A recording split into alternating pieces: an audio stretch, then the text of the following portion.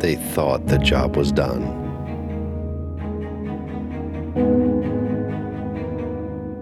They thought it was all behind them.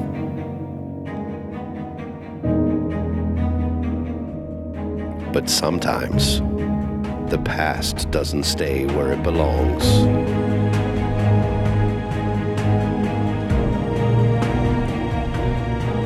Now, Brad and Andrew must fight to protect all that they've built.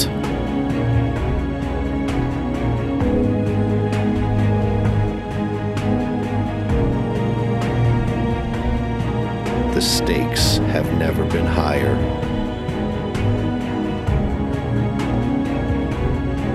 And the beer has never been colder.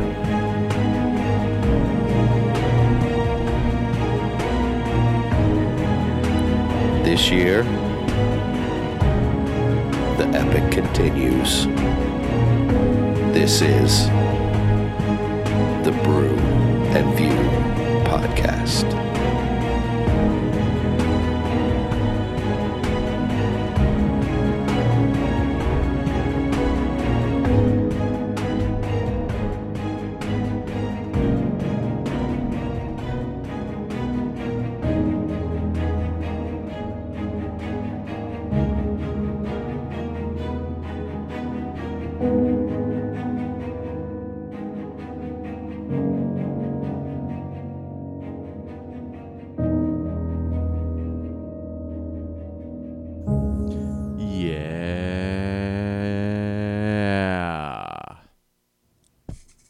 I apologize.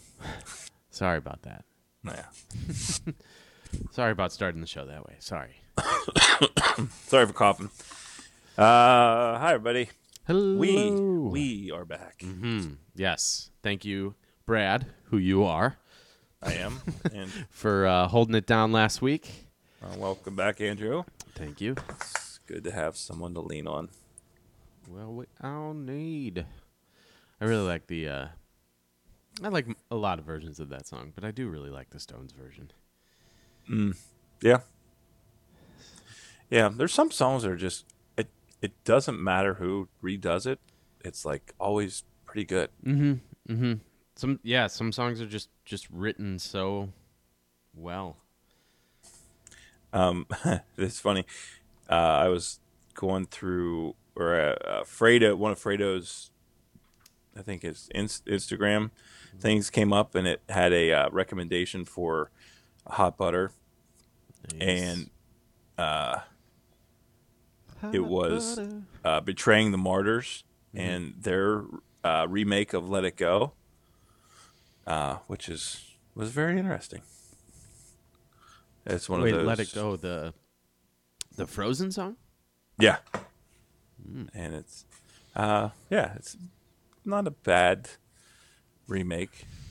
It made me laugh anyways. So, because you know how the Hot Butter guys are pretty hardcore in their music choices. It's not a phase, Dad. Yes. Which I get that. There's definitely some, like 9 Inch Nails is a great example to me of just like super angsty and like songs that aren't necessarily high concept but feel groundbreaking when you're younger. But they still, like, to this day, like if I put it on, it doesn't feel like, oh, this is a blast from the past. It feels like, oh, this is a well-made song. This is a great song. Yeah. So, sometimes you need a little hardcore. You're not hardcore unless you live hardcore. That's right. Learned that from Jack Black. Did you listen to their new album? No, I didn't know that their new album came out. Yes. I do. You can listen to it on Amazon Music. Yeah, I don't know. I got to listen to it a couple more times because I'm a big fan of Tenacious D, and Same. I find their stuff re-listenable because I think it's clever and fun. Not not real intellectual, of course, No. but it's goofy. It's well made though. Like they know. well, I mean, they have Dave Grohl sitting on a lot of the stuff, you know. Yeah, that helps. Yeah.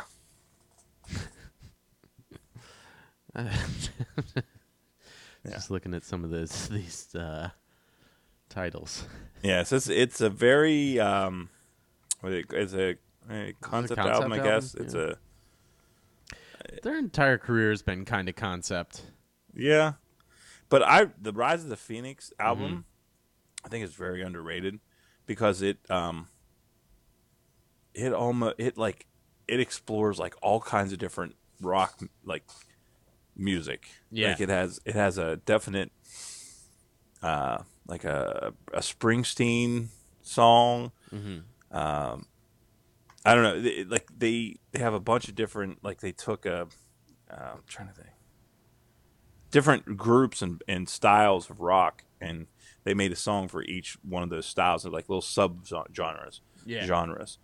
And I can't really think of a good one right now to example, except for the one Bruce Springsteen one. But I'll follow that up maybe sometime later. Yeah. But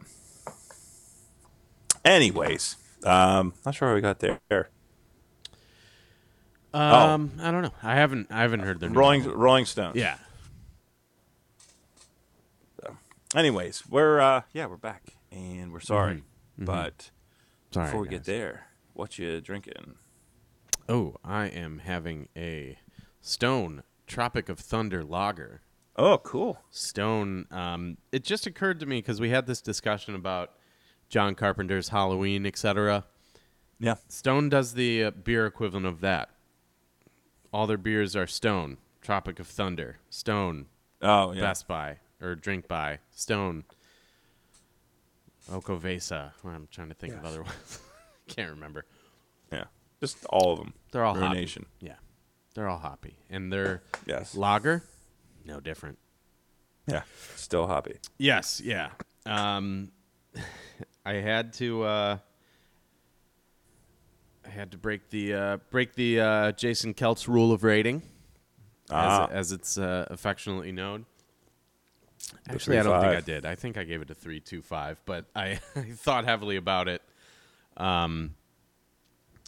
It's one of those where it's like I think that 3.5 is the appropriate rating because it's above. Oh, our friend Josh is having a Daisy Cutter Pale Ale by Half Acre. This is my favorite year-round Chicago beer. Stop the presses. Anyways, yeah, I did give it a 3.25 because I got scared. But it's between, like, a 3 to me is a good rating, a 4 is a great rating, and this one is just smack in between those. Like it's not like it's good, it's well made, it's beyond just a standard lager, but it's not in that upper echelon of like beers I've had. So it's really just a dry hopped lager. Okay. But there's a nice hoppy flavor on the front, nice clean finish. It's well made. I mean, it's just Stone. They only seem to make one kind of beer. Yeah. They do it well. I mean, yeah, but- they do it well. Yeah, they But just have even their variations lager, on a theme. yes, yeah. Which, if it works, and it surely has for those Right. guys. Right. And I'm saying that as kind of a disparaging comment while still saying this is above your standard good beer. So Right. Cool. yeah.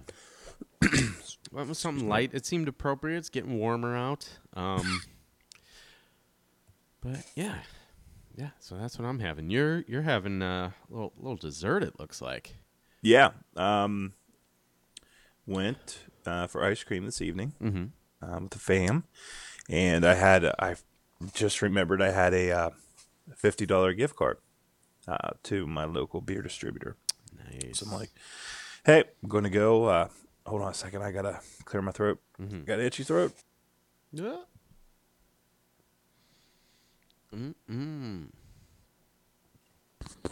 Okay. I think I'm good.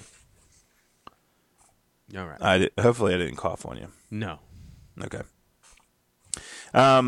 But yeah, I went to the beer distributor to cash that baby in, and I was looking around because I knew we were recording tonight. I was looking around for something fun and exciting, and I found from Wicked Weed Brewing Company, Milk and Cookies, which is an imperial milk stout, 8.5 ABV, no IBU to speak of. But it's weird. It's I was expecting something kind of sweet and dark, but it does have that, but it does have like a lot of, there's like some cinnamon and well, it says here, okay, yeah, cinnamon raisin cookies, which is pretty much it. It's like one of those, what? If you could pour one of those oatmeal cookie things with the cream inside, Yes. Yeah. What is that? and make that into Is that a is it whoopie it's pie? not a whoopie pie, not that so much as the smaller ones that like Little Debbie sells, Oh, okay. like the oatmeal cream pie or whatever. Yeah. Okay. Yes. That's. You know what I'm saying? Yes. If you were to like mix that out into a imperial stout, that's what it would taste like, I guess. So it's good. It would be great for, a colder evening or some, out around a fire when we're snowmobiling or something like that. It would be great. It's still really good. It's one of those beers I don't think I'd have a lot of in one sitting. I'd say the one I had was how many ounces was that? That was 1 pint.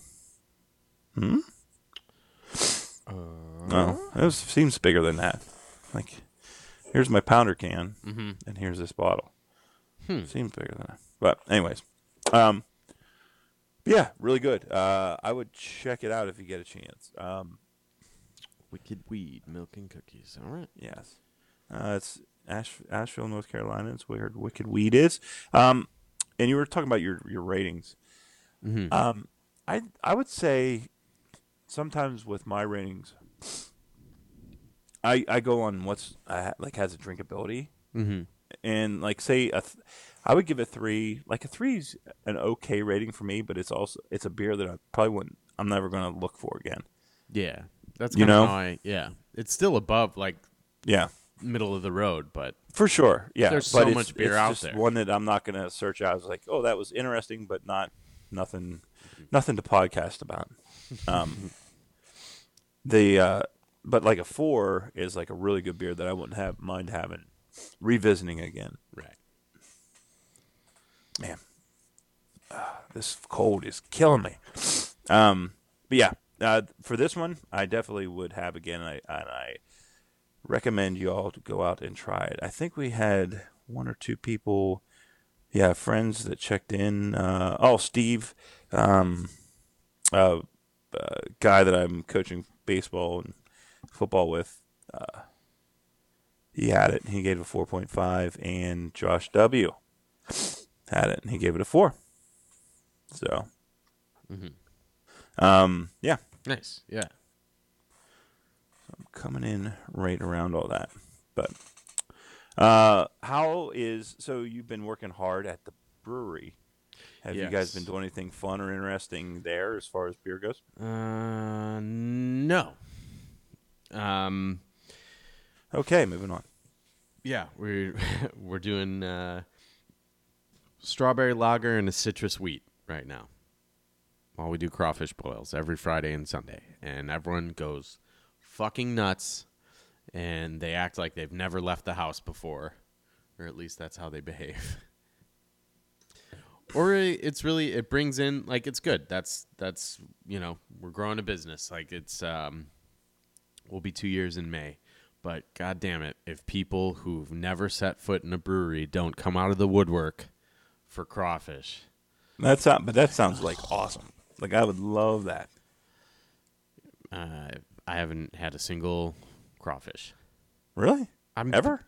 No, yeah, I've had them. Okay. But like last year when we were doing it, I was actually like, one of us was actually out there scooping the crawfish and I guess that would turn your.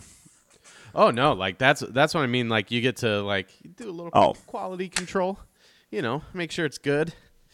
But now we host a pop-up, and so we're not out there scooping it, and we're pretty much pinned down behind the bar because there's so many people coming in, which is business-wise, it's awesome. But I haven't had a chance to actually get like a hot plate of crawfish since we started doing it. And I told you I was going to grab a beer and turn off my dehumidifier, and it just turned on. I'm an idiot. Anyways, I think everyone knows from last week. I can fill some time. Mm-hmm. If you want to turn it off. All right. I'll be back in 30 minutes. Okay. And I really haven't had anything new on the beer front. I have been drinking a lot of bourbon though, and not a lot of bourbon, but enough bourbon for a small family. And we have a small family, so I drink for 3 of us and a big dog. But yeah, that's what I've been drinking. Bourbon. I love bourbon so much. It's so, like, people say vodka is a good mixer with everything, and it is. It's fine. I mean, it just doesn't really have a taste. But bourbon, if you have it with like a sweet tea or like a Dr. Pepper is a really good mixture with that, or a vanilla Dr. Pepper, even better. How does Dr. Pepper have 23 flavors in it, and one of them's not vanilla? Not bourbon. That's right. It's almost a sin. Yeah. They need to add vanilla. But yeah, they should just come with a little like airplane bottle of bourbon, like taped to the can. Taped to the side, yeah. But yeah, a can of vanilla, like that's one of the first ones you just like, hey, should we have a vanilla? Mm-hmm. Isn't that what the original ice cream is? Mm-hmm. But yeah, that's all I have on the beer front. Nice. Yeah. I went to Craft Beer Cellar, which is right by the coffee shop. So I stop in there from time to time, and I've gotten to know the guys pretty well. And we're kind of on the same page with a lot of like, just beer culture is just, it seems like it went from a community, it grew from a community to a scene.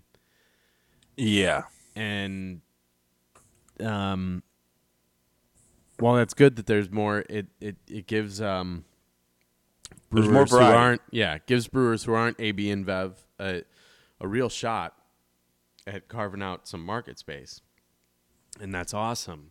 It also is just kind of weird, like, because I always felt, and this was before I started working at a brewery, I always felt that there was this kind of sense of community, and this sense of like this David versus Goliath, we're in this together, we support each other thing.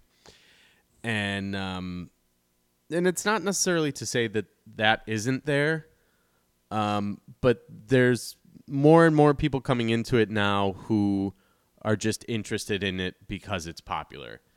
And we were talking about like flights now are just, everyone just wants to have a flight so that they can have a flight. They're like, look, I got one too. Mm-hmm. We're like, if you get a flight by the 4th beer, like your palate has been, you're done. Yeah. You can't actually taste, you're not actually tasting the beers. You're just getting it so that have a goddamn pint is basically the point. Well, but it's weird because some places are like that I've gone to are known for their flights, right? Okay. So they'll give you like a crazy amount of beers on that flight. Like, sure. I remember for one of my birthdays we did a bar, like a bar crawl, Yeah. and we went to this one place called Liquid Hero, and That's a all fucking of, great name. Oh, it's a great Liquid actually a Hero. really good. Yeah. It's awesome. But all of them were in rocks glasses. Mm-hmm. Okay, pretty much like rocks glasses, but they were filled with like they were all almost 8-ounce glasses. Sure. So and there was like 12 or something on it. So it wasn't like a 4. It was like their whole Their menu. right. So that was their kind of their thing, right? So that's Yeah. They were known for giving like you buy that and you're fucked up by the time you're done. Yeah. You know, like there's, but like for a place like what you guys got, which is more traditional, you're not, it's not your niche, I guess. If we did, I wish we did like brewer made prefix flights. Mm-hmm. So it's like you have these 4 beers, and it's going to showcase the flavors, the process, everything. But instead, you got someone who's like, oh, I want Satsuma, strawberry, grapefruit, and nitro stout. Like, yeah. Okay. By the like time you get to the grapefruit, you've had Satsuma and strawberry, and yeah. Yeah. But it's more just about I ordered a flight. Yeah. That would actually be a cool thing. Like how many brewers do you have there? Is it just one or we have 3 guys? We have only 3 guys working in back right now. Okay, well that would be a cool thing though. Like have each guy's name prominent. Like this is Brewer Ted's flight of beers. Order his. He has a this kind of palate or Brewer Alphonse. Mm-hmm. Yeah, I was trying not to. It's Scott, Danny, and John. Okay. Damn it. Yeah. Yeah. There's not a whole lot of Jamal. John said when he shaved his beard that he was the diversity hire. That's kind of funny. Yeah. No, I was seeing something about a black-owned brewery in Oakland. They're actually running a Kickstarter campaign right now that seems to be doing very well. That's cool. Yeah, I've been following that because, beer's for everyone. For sure. But like you don't like when you go to like home brewer fest. Like I've been to a couple. Mm-hmm. Like there's not a lot of it's kind diversity. Of homogenous. Yes. Yeah. But yeah, more diversity means more diverse beers, means more. Mm-hmm. More to drink, and just another thing that we all have more in common than we don't. That's right. Yeah, that's so where did we get off? I was saying about the brewery. Flights. Yeah, flights. And I just when I started there, I was like, look, I get it. I understand you want to try a bunch of stuff, and we've got 16 taps, but at the end of the day, we've got 5 IPAs, 4 lagers. You don't need to. I don't know. It's not like there's subtle variation. It's not like there's that much diversity. We have 1 stout, 1 brown ale. Everything else kind of falls pretty close in line with each other. Nothing outrageous. But I used to be on the side of like, yeah, it's annoying, but you want to try a bunch of stuff and it makes sense. But I've come around lately to the point where it's like, no, you're just doing this. Excuse me, you're just doing this for Instagram or something. Because honestly, when you're drinking beers like that, you don't get the flavors, and you don't get that appreciation. You're not enjoying everything. Yeah, because you're sampling it, and then you're moving on to something that tastes completely different. And then by the time you get to that 4th beer, your palate's, beer sticks with you. Like you drink something super like high in IBU, that's gonna change the way you taste everything else. Yeah. No, that one beer I had called Palate Wrecker. Yes. Yeah. Or like Hop Slam. Yeah. Yeah, after that, everything tastes like a Yeah. yeah. Yeah. I don't know. It's just so I was talking to those guys about how it was a community and now it's grown into a scene, Yeah. and it's got, like everything, it's got its pluses and minuses. Yeah. You need fair weather fans to sustain a franchise. Yeah. Just look at the Pelican stands last night. Dude, Yes. the 300 level was so I was at the Pelicans game last night. Brad, I know you know. We got ourselves some nice seats at a good price, but we're looking, and there's like, you could pick the people out in the 300 level, and there's so much space at the 100 level, and we're talking, we're like, why are you Smoothie King or the Bensons, the people who own the Pelicans, why are you not bringing these 300 level people down to the 100 level? Pack the 100 level, because everyone who's there, or everyone who's in there, is everyone who's coming. Yeah. I would wonder if like some of those 300 level are like season ticket holders, and that's their seats, and that's where they enjoy it. Or Dude, yeah. One of the things that's great about hockey is, like, I feel like there's never really a bad spot. right. Like, for 300 levels, really fun because you get to watch that Yeah. bird's eye view of watching plays develop and stuff like that. It's a different view everywhere you're at. Yeah, you never really lose the puck. Yeah, Whereas if you're right on the glass, you kind of lose the puck sometimes. Yeah, you can watch some of the action, but it's still an awesome experience. And But basketball's you can bang probably on the glass. Yeah, yes, yeah. Basketball is probably the same way, I would imagine. If you're in the 300 level, you watch plays develop. Yeah. But Yeah, I wonder. I hope that franchise sticks around I do too. for your sake, anyways. I do too. And I was talking to OT last night. I was like, there's a couple home games left. I want to go catch at least one more. AD didn't even play last night. He didn't even dress. OTAD. Yeah. RIP AD. OT is in Seattle Yeah. right now. So I was talking to her She's afterwards. in PNW. Yeah.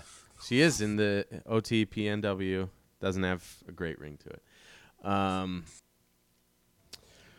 But, yeah, I mean, it's just, they had the last season, they made it to the second round of the playoffs, and they just avoided getting swept was pretty much all they did. Yeah. But, yeah, they're just, as What far do they as, call like, that? The gentleman's sweep. yeah, the gentleman's sweep. They got the gentleman's sweep. I love that's a great term too. 4-1 series. And it was very kind of Golden State to give them one. But yeah, it just, they've never really gotten, like, New Orleans lost the Jazz, then they had the Hornets, which like never really took, and then the Bensons bought it, and they own the Saints. So I don't think they're looking to. I don't think she's looking to just unload the franchise necessarily, but at a certain point, like on paper, it's like, Yeah. people Where aren't- do you stop yeah, cutting whenever you have to cut the cost or whatever? Yeah. Because those franchises they're worth money, even though if it's even to relocate, it would be yeah, to sell or whatever. yeah. I was with my buddy Bill, was one of the guys I went with, and he made a joke because this guy Christian Wood, who was probably like 10th on the depth chart, put up a double, and and he goes, yeah, I said he's the future of the franchise, and he goes, yeah, he's gonna look real good in a Seattle SuperSonics jersey. You son of Yeah. you son of a bitch. You're not wrong. So I do hope they stick around, and I don't know, but I think the clock's ticking. Yeah. Yep. I got something. I'll talk probably more about it next week on STV, and I'll probably talk a little bit. But I am going to a big event to go see something, go watch something.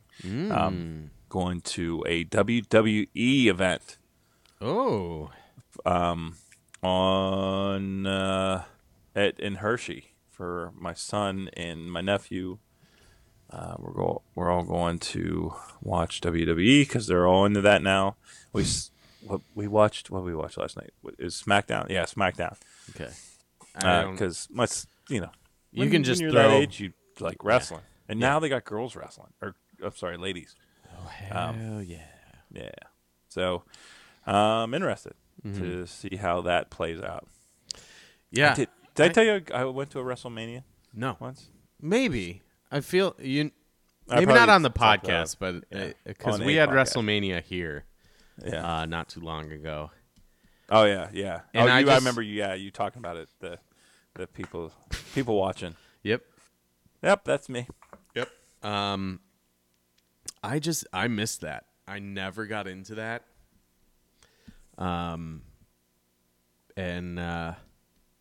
So yeah, really, I know Ric Flair. He's popular in the hip hop community.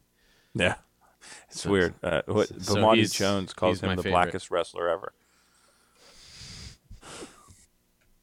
Yeah, I love him. He's pretty much the only, and Hulk Hogan. Yeah. I know him. Yeah, But yeah, And like the Bubba the Love Sponge. That was a weird match. yeah, what? Yeah, he pinned Bubba's wife to the mat. Nice. Anyways, yeah, I remember there was a very specific type of kids that wore the Austin 316 tees. And look, a lot of them also had Hatchet logos tattooed on their calves. They were, wrestling an insane clown posse. It was a wild time to be alive. Yeah, you missed Hulkamania. I did. Hulkamania was a thing. Yeah, It was yeah. fun. Hey, he's Yeah. he's in Gremlins too. Is he really? Yeah, I can't remember Gremlins too. Yeah. Other than it was in a they was in a have. mall. Was it? No, it wasn't in a mall. It was in a corporate building. It was yes. Die Hard Gremlins.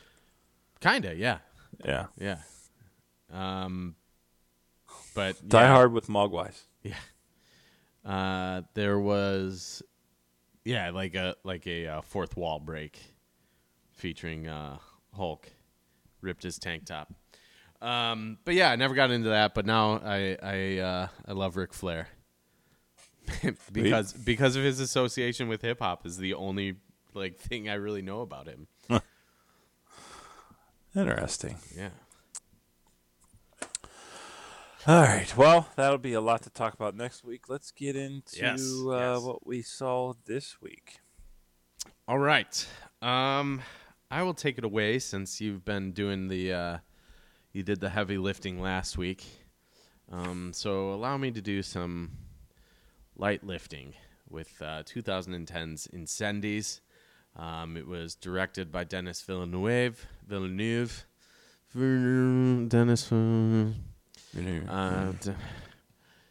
Dennis made it. It stars some people. Sorry, people. But, man, I hate to say it. I hate French. Horrible language. It grosses me out. Whatever could you mean? Yeah. I love Latin-based languages. I think they're beautiful. I enjoy it as someone who loves lyrics and I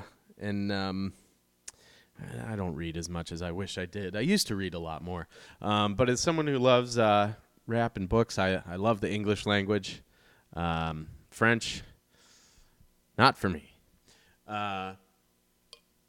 So forgive me, all you French Canadians who are in this movie, but don't worry. I still enjoyed the movie. Cool. This was an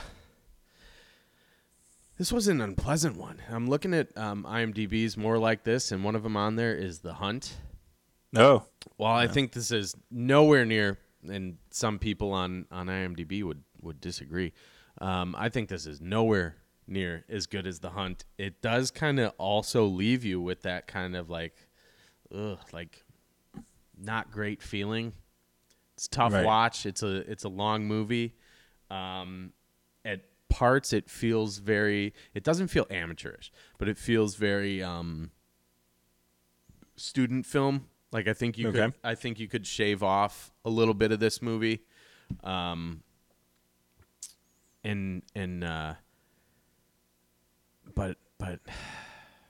I don't know. There's a lot going on here, and it is not pleasant. It's a family drama. There's told present time and some flashbacks. From what I read, it's not. It's like based on a civil war in the Middle East. It doesn't actually take place in like. It's not firmly rooted in an actual conflict. It's just the backdrop is a nondescript conflict. But it's got, all sorts of good things. Jail, torture, rape. Ooh. Yeah. Twins born out of rape in jail. Ooh. Yeah. Did you watch this? No, I did not. I Okay. started to, and then I'll tell you what I ended up watching. Look, it's rough. It's and not because it's bad. It's rough because it's good. It doesn't shy away from tough subject matter, and it's also in French, Canadian, and Arabic, which Netflix makes the distinction. Because I was like, if there's a dubbed version of this, I will watch it because I really hate French. But they'll probably talk with a French accent. And I know it like it. I think the reason I kind of shy away from feel bad for saying it is because it makes me seem like the ugly American or like just the weird jingoistic, like, oh, French are cowards. That's not how I feel at all. I think we all hear what you're throat. saying. Read between the lines. France, fuck you. You dirty frogs. Yeah. I love that Paris is like the city of love, and by all accounts, French people are fucking rude as shit. It's like, oh, but it's okay because Europe's older than America. But you go to Chicago, and it's like, wow, you guys are pretty blunt. Well, coming from a place where you're at, with basically half the names of the streets are all French. Yes, yeah. You're near the French Quarter. Mm-hmm. All your crazy Cajun people down there speaking half. It's like the Amish up here speaking half German and half English. Nice. Yeah, and I half respect them. They're half civilized. Yeah, they're half people. I don't mean that. Yeah, I don't know. It is funny though, because where I'm living is it's very French Spanish, and that doesn't bother me at all. There's no guttural accents or like throaty accents though. I know, but they show off with that rolling the tongue thing. I can't do it. Parlo. L-E-A-U-X. I love the E-A-U-X. I'm all for it. I'm here for the E-A-U-X. Hell yeah! If I lived in Louisiana, my son's name would somewhere in there would be a bro. Yeah. B-R-U. What's up, bro? Well, I live right by the Bromart. That's where I do some of my shopping for all my bro needs. I'll have to send you a picture next time I go, but that is a real place. You going to the bro? Bro, I'm going to the bro.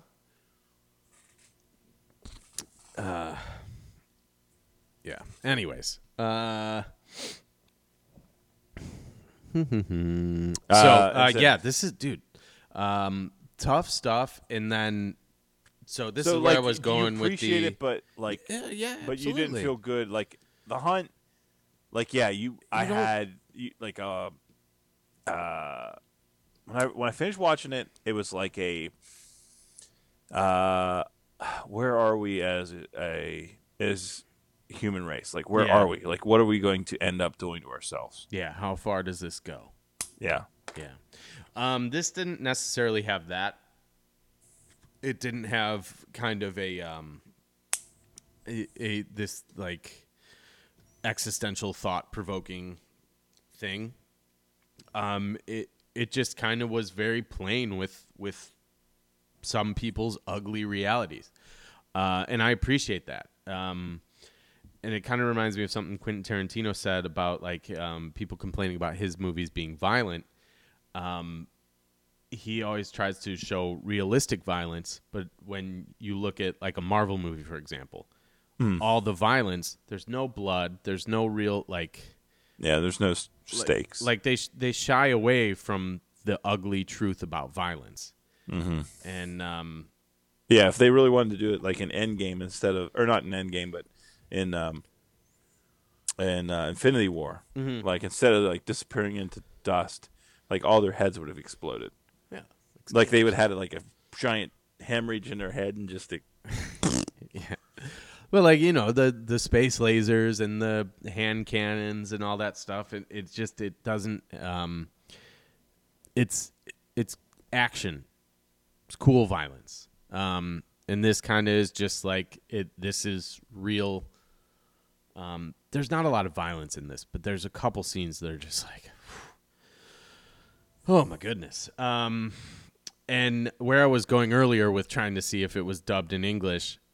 With it being subtitled, that locks you into it even more too. Like you can't stray away from it. Yeah, you can't look away. You gotta, like, if you're gonna watch and appreciate this movie, or even just watch it and follow it along enough to be able to talk about it on a podcast for, you lock in with the. You can't leave the room. You gotta. I don't speak French or Arabic. I know not well. I know that's a shock. Yeah, bro, I know you're shocked.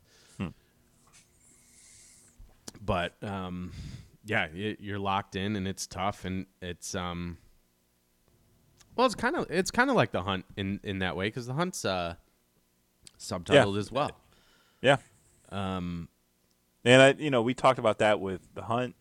The Wave, and like there was a bunch of, like, for some reason you feel a lot more invested, and I'm guilty of this. In what you're saying is that like the kind of passive watching of a movie just to put it under your belt, like this movie I want to see what this movie's about, and if you're not like all into it right at the beginning, you kind of passive watch. Yeah, absolutely.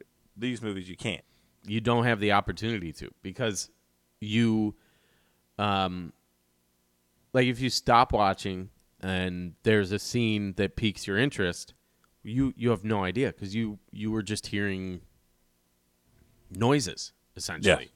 Yeah. So you don't know, like, but yeah. So it locks you in with that. So would you recommend it? Is the question. I would recommend it to you. I would recommend it. Yeah, I mean, if you're listening to this podcast, there's a good chance you're listening to it because you like movies. And if you like movies, this is a worthwhile watch. This isn't your everyday dude off the street. I would never suggest this to Jim. You know, it's not a casual viewing experience, and it's not a pleasant viewing experience. But it's well done. And for that reason, I recommend it, especially since Villeneuve has become such a big name just on this podcast alone. He's one of the guys that we talk about frequently. Well, I think this movie, and I think this movie in particular is one that kind of vaulted him to the place where he was able to make those movies. You know, absolutely, and I see why. Okay. Yeah.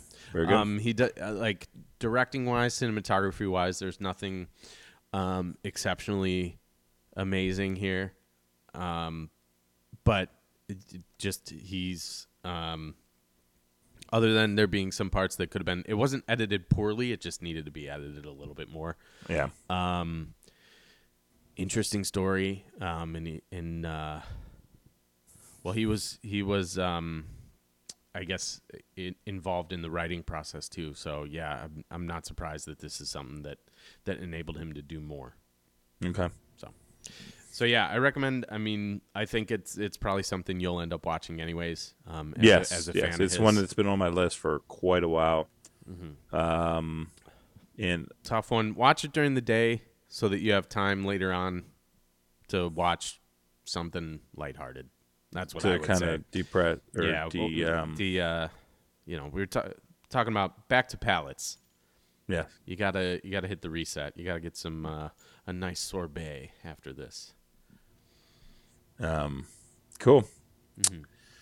Yeah. So, well, I'm glad you liked it. And I plan on checking it out.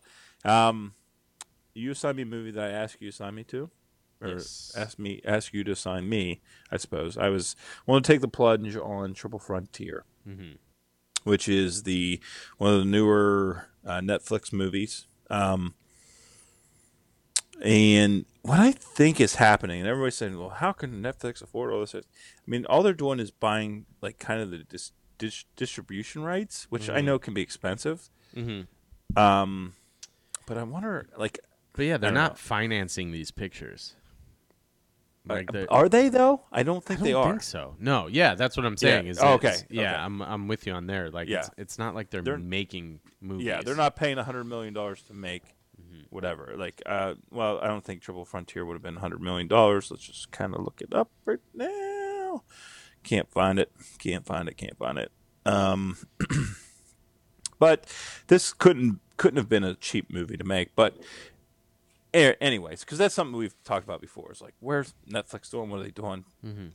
With all this. But so Triple Frontier stars Ben Affleck, Oscar Isaac, Charlie Hunnam, Garrett Hedlund, and Pedro Pascal, who I really like.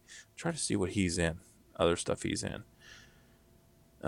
He's in Game. Oh yeah, he is in Game of Thrones, and he's also in Kingsman. Okay, I'm there. This guy. I'm in there. I recognize, but I really liked him in this. So, this movie is. What happens is, or J.C. Chandor is the director of this, who also did A Most Violent Year. He's best known for Margin. Oh, he did Margin Call. Huh, interesting. And All Is Lost. This is a real change for him. Really. Should have done a little bit more research on this, but because Margin Call, A Most Violent Year, and All Is Lost are three different movies, but slow paced. Well, I guess Margin Call isn't really that slow paced, but very heady. And A Most Violent Year is a very cerebral movie as well. So Triple Frontier is, well, basically, why do I keep ring the bell? Yeah.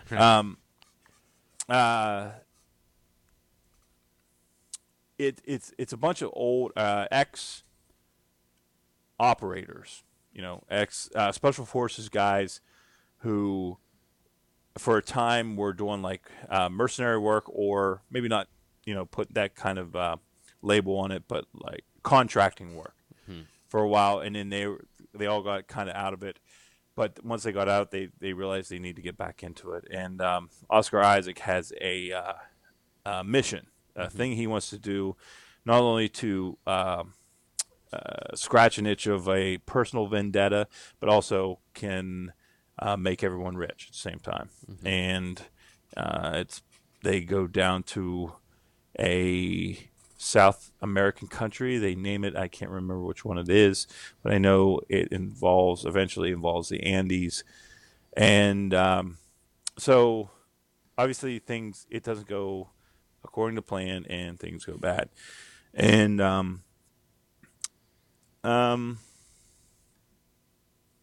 you can skip it. Okay. I mean, it's just it's not really doing anything that we haven't seen before. We've seen it's very cliched in the, there's, I think, 5 different guys that are on this mission, and each one fills a block or fills a character, that you would expect. Yeah. You have the, over anxious guy, the guy that's the planner, the leader, the, the guy who's going along but doesn't want to. It's just Yeah. I don't know. It feels cliched at points. There are some decent interactions with some of the guys at points, but this is a dude movie. This is a bro movie. Bro time. Yeah. It's just it wasn't. You can skip it. Like you will not gain really anything by watching this. Oscar Isaac is fine. Charlie Hunnam has a terrible American accent. Like terrible. How? He was better in what's that? What was the motorcycle Motor show he Bros. was in? Motor Broten. Motor Bro Oden. Sons of Anarchy. Yes. Yeah. Like all, I'm looking through the top billed cast, right? And all of them have like their names, but they also have their nickname and Yeah. quotes. Tom Redfly Davis and Santiago Pope Garcia and William Ironhead Miller, and just whatever. Dutch. Yeah, you can skip it unless you got a hankering for it. Yeah. No. But I've seen. Were I've there seen now, I've seen any all- complaints about slack-jawed faggots? How much of a dude movie is this? I remember when I rewatched Predator, I was like, Jesus Christ. Yeah. I knew this was coming, but it still got me off guard. Yeah. Oh, that's such a great flick. I love it so much. And for many, many reasons. Many reasons. And there's when you're like, and I've been doing some hiking lately, or as Anderson likes to call it, adventuring. Adventuring, yeah. And there's like when the woodpecker hits the a tree in the woods. It's like it sounds almost exactly like the predator's clearing his throat or whatever he does. And I'm just waiting for those 3 red dots to like pop up somewhere. Anyways, no, it's not that kind of a bro movie. It's the I don't know, more touchy feely bro movie, I guess. Yeah. Yeah, skip it. I don't know why I spent that much time on it, but You got it sometimes. yeah. Yeah. Well, that's a shame. But I did watch another bro movie. If you want to hear, I do. actually, I watched two more bro movies. Oh hell yeah! So is this what you watched instead of Incendies? Yeah. What was it that you watched instead of? Oh, you're gonna like this. I'm I'm excited. Overlord. Ooh, yeah. I want to hear about that. Yes. A movie I liked a lot more than Triple Threat or Triple Frontier. Uh-huh. I also a bro movie. It was kind of cool though because I've been on this historic kick, and I rewatched Band of Brothers, and I've read the book Band of Brothers. Just read the book, like the 20-hour book on D-Day, where it came in from the planning to the execution, all that stuff. So like they spent a lot of effort on accuracy in this. Okay. To a point. Yeah. So it's following the 82nd Airborne and their pre-dawn flight into occupied France in the day that we were, it was D-Day, right? And spent a lot of effort in trying to get everything right in this.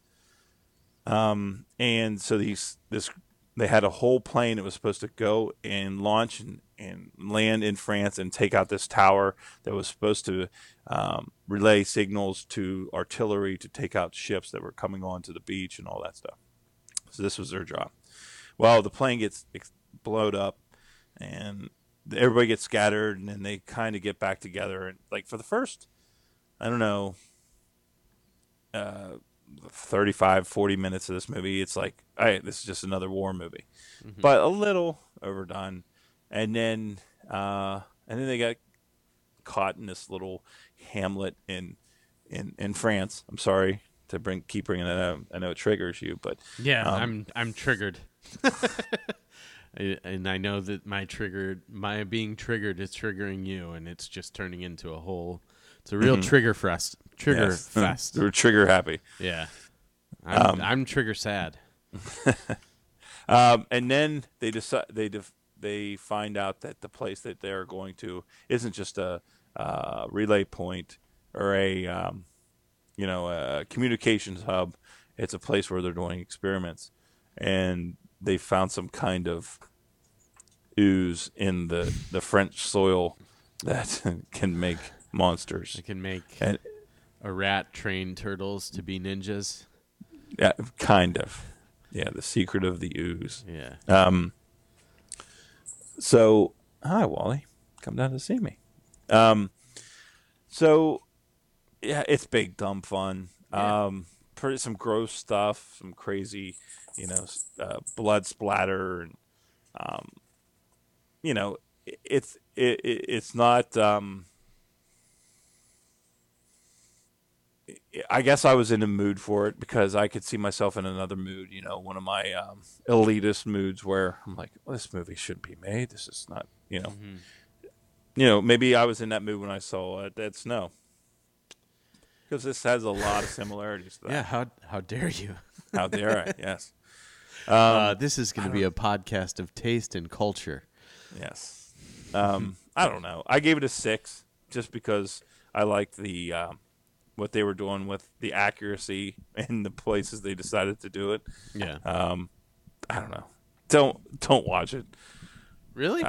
I mean, watch it if you want to. I do want to see it. Like I was not Sorry, I'm adjusting my microphone. I was not not joking about that. I did want to see this. Yeah, I mean, it goes down exactly where you think it's going to go down. What I wish there was a little bit more tongue in cheek stuff. Sure. Like what it reminded me kind of was like the first Hellboy. I am a fan of that movie for a while, and but Hellboy had some lights to it, a little bit of humor, a little yeah. Yeah. Yes. Yeah. We're cooking. All right. Where there wasn't a whole lot of that. Okay. They tried to do a little back and forth humor, but it never landed. So that's where it fell off mostly for me. It just gotcha. A little bit too self-serious. But overall, Overlord, I actually liked it more than Triple Threat or Triple. I keep thinking Triple Threat. Triple X State of the Union. Yeah. Nice. Yeah. All right. Well, if it was my understanding, there would be no math. But do you have a third dude movie in the mix? Is this right? Is this yes. True? All right. You saw Creed, right? Did you see the first Creed? No. Okay. Creed, the first Creed movie, okay, fine. It got a little bit too much praise. No way Sylvester Stallone should have been up for a best supporting. It was fine. In Creed 2, not good. It brought out those member berries. Oh yeah. Okay, because like the first scene you see is, does someone say if he dies, he dies? No. Damn it. But there is, you must break him. God damn it. Yes. But the member berries came out with you see a broken Ivan Dragoff. No, Dragoff? Drago, yes. Because like after he lost to Rocky, like his life went to shit because he was like this, government sanctioned weapon that they were using. They poured all this money into him, and as soon as he lost to Rocky, Like all that money. There goes the Cold War. Yep. Bridget Nielsen left him for Flavor Flav. Hell yeah. And it just, went downhill. They probably did crack together. No big deal. And Bridget Nielsen does have a cameo in this. Oh, nice. Yeah. But so all his time and energy is spent in training his son to be the next big thing. And their goals are set on Adonis Creed, who is just won the heavyweight title. And there is I don't know. Other than that, it's weird because like in order the thing that Adonis Creed, who has all this money and all this access to every training regimen ever, right? Right. The thing that Rocky does is takes him out into like Death Valley To smoke cigars with Mike Carano. Yeah, pretty much. Finds this like a broke down gas station like in the middle of nowhere where there's a bunch of people, and I assume they're convicts because they have a bunch of hand tattoos.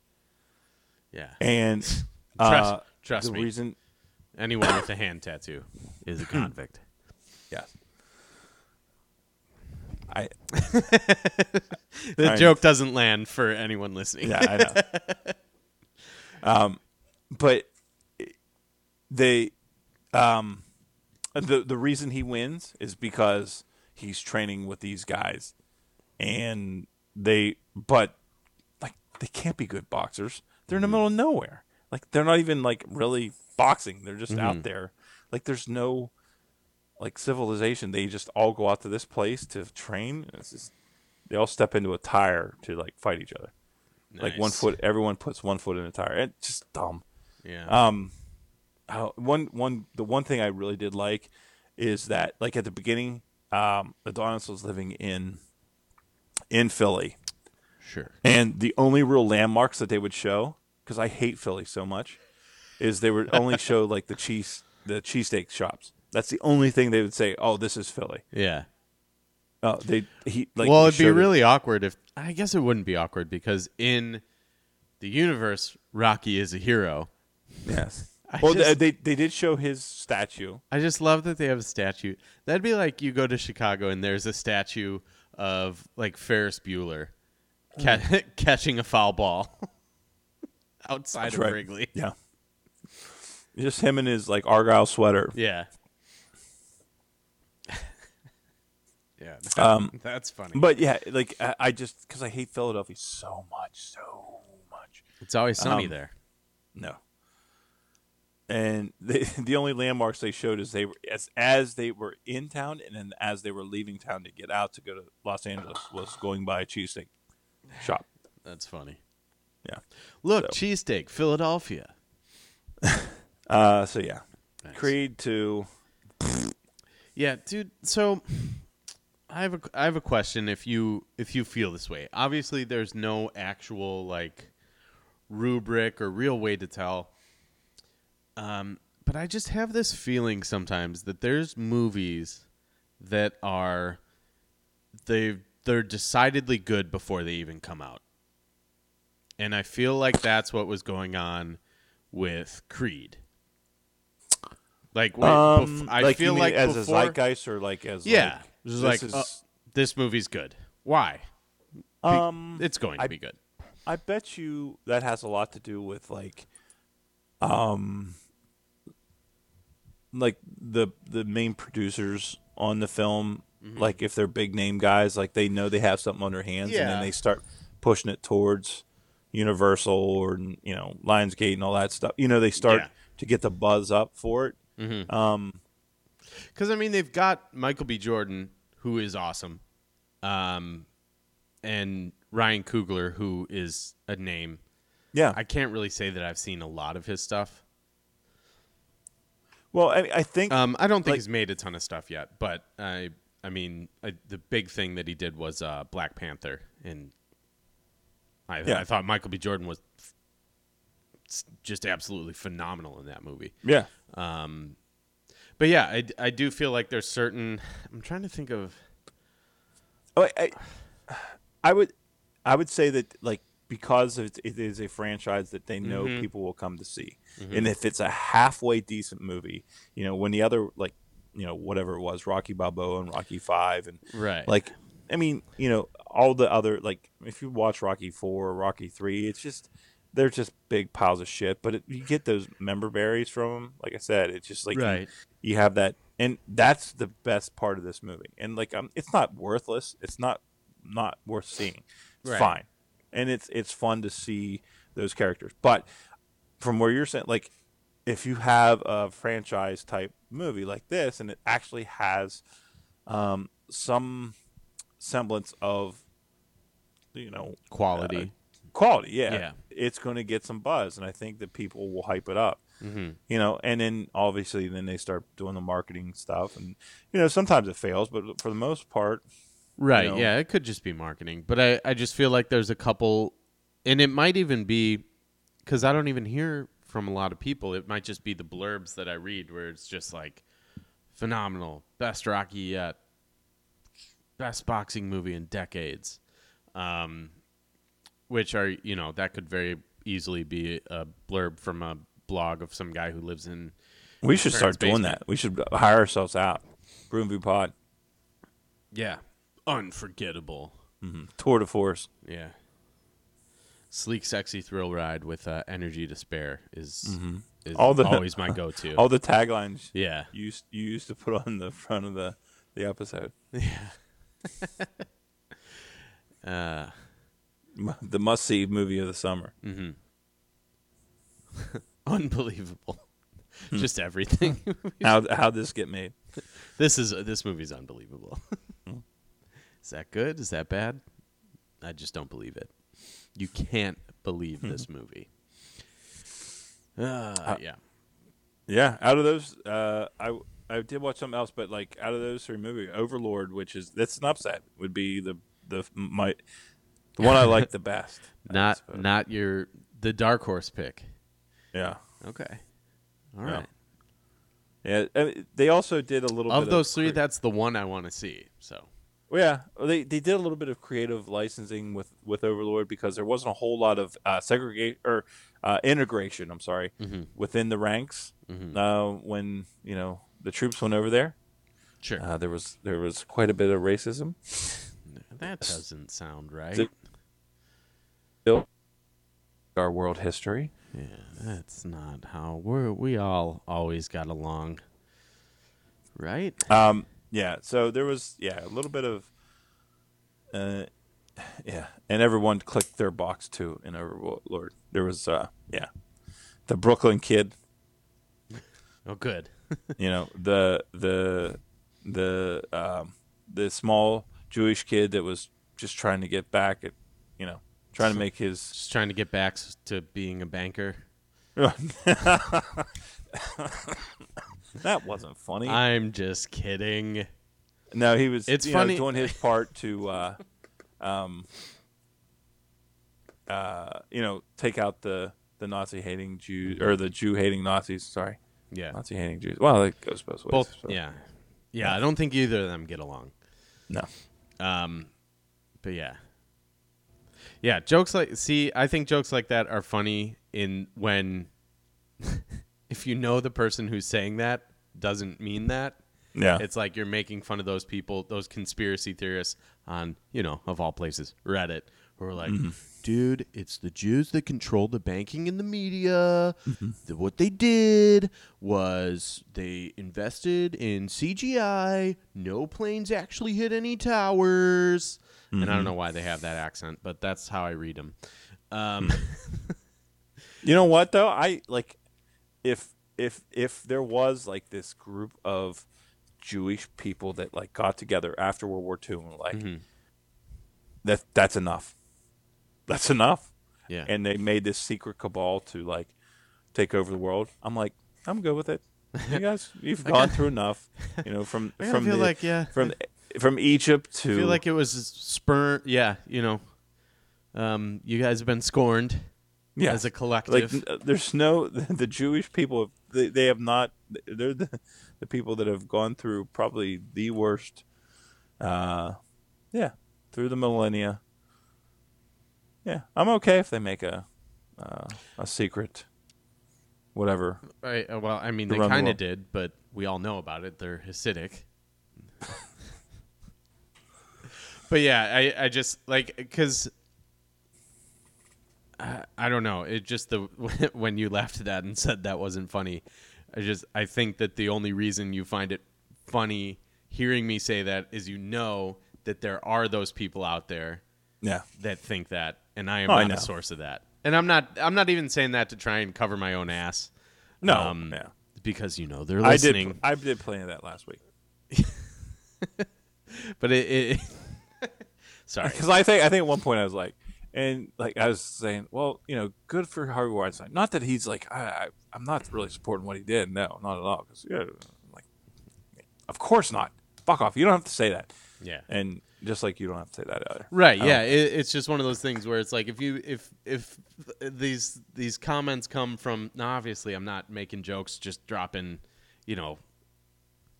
offensive slurs, for anybody necessarily, I know.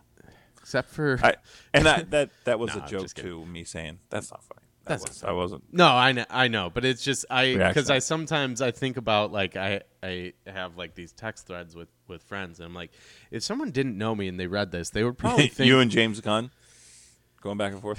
yeah in a public sphere. No, it's just not to explain the joke, but it's just I love the idea of those people out there that truly believe these things. Yeah. And I feel like making those jokes makes fun of those people. Yeah. Thanks a lot, Obama. Yeah. Thanks, Barrio. He should be Joe Biden's vice president. That would be interesting. That would be. That Could would you make imagine everyone's just a head explode? just a poster that says "The bromance continues 2020"? It's just. And the BR and then the O is the like Obama logo. The bromance continues. Oh, everyone would go bananas. Bro Biden. That might be all it takes though. Like a meme could get you elected at this point. I think that's possible. Yeah, probably. Ugh. Just need to I'd get rather everyone just- to Pokemon Go to the polls. Yeah. Yeah. Just have a yeah. Did they do that? Where they have like a what's that Pokemon? The Pokemon Go, like yeah. hotspots or whatever. Yeah. Did they hide one at a polling station? I don't know. That would be a good idea. I just to know. get people out to I mean, it vote. would be a good idea, but I just know that Hillary Clinton made that comment. I was like, all right, we get it. You're trying really, really hard. Yeah.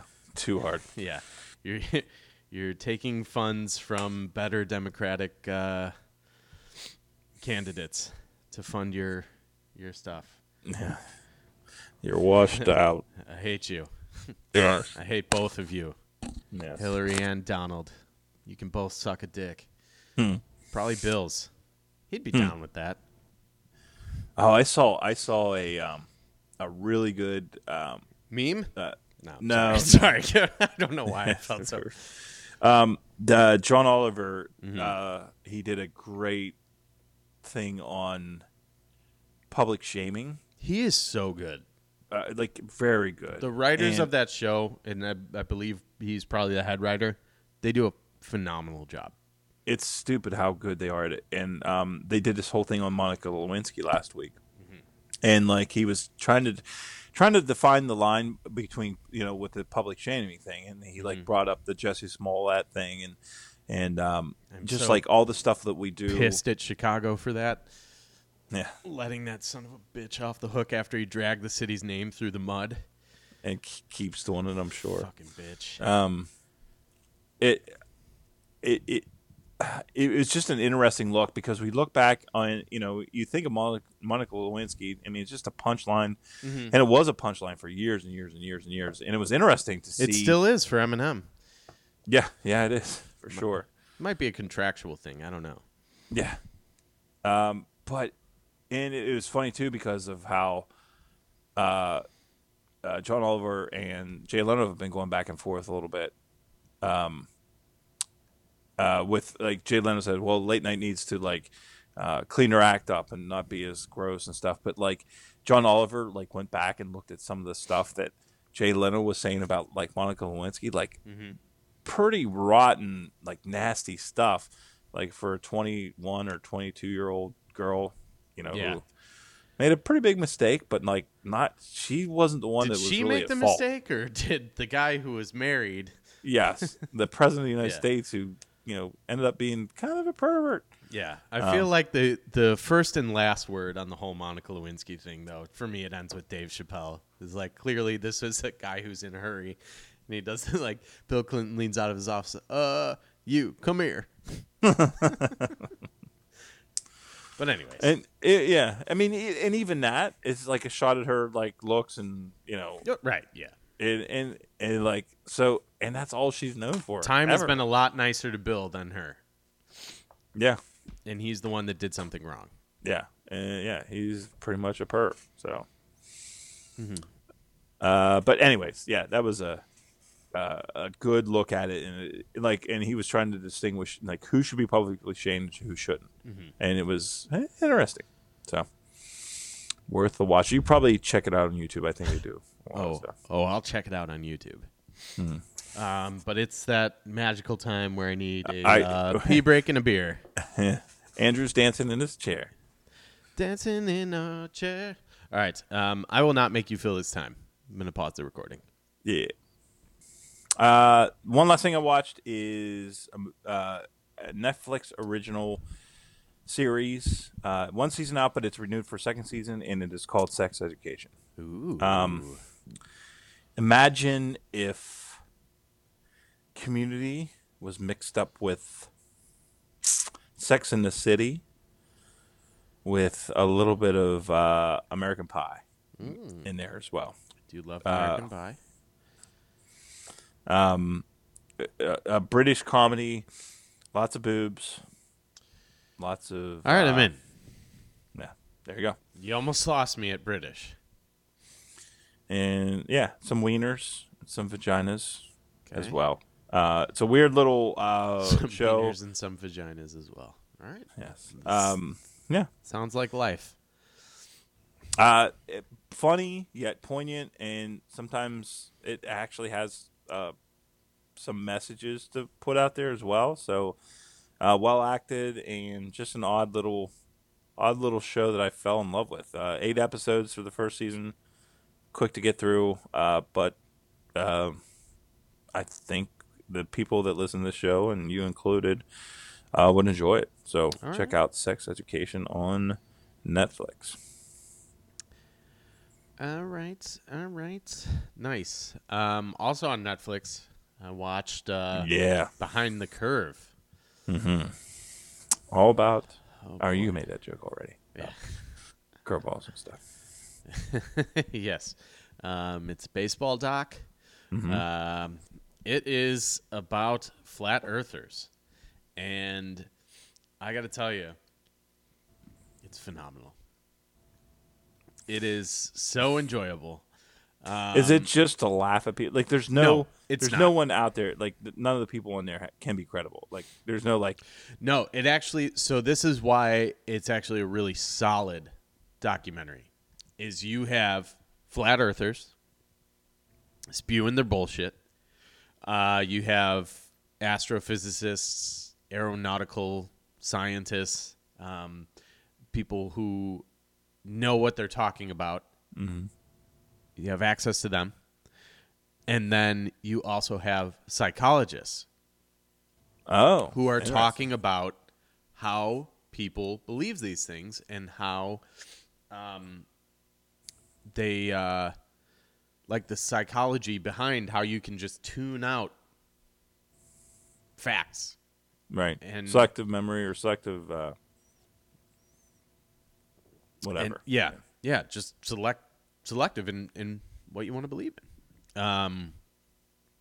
So they had really good access to a bunch of people, and it's funny. It's I am more.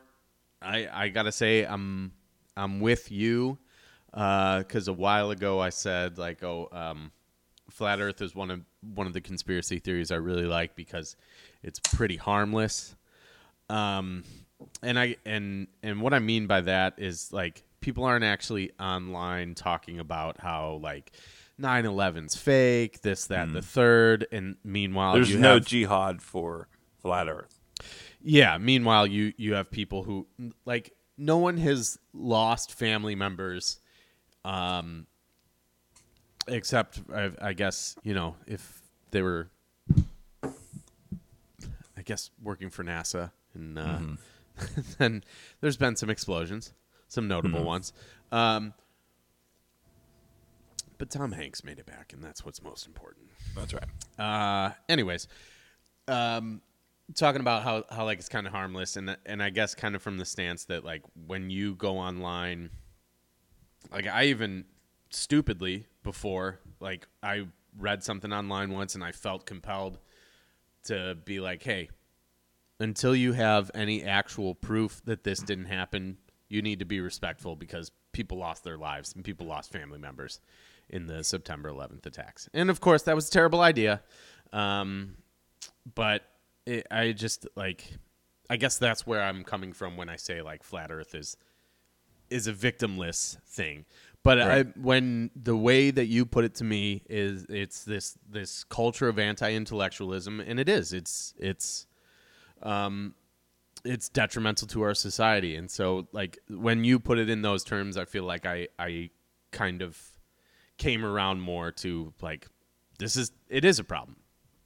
It's a problem that people I don't have a problem. I think that you should have a healthy skepticism of the government. Yes. A healthy distrust, if you will, because they've proven time and again that they don't deserve your trust.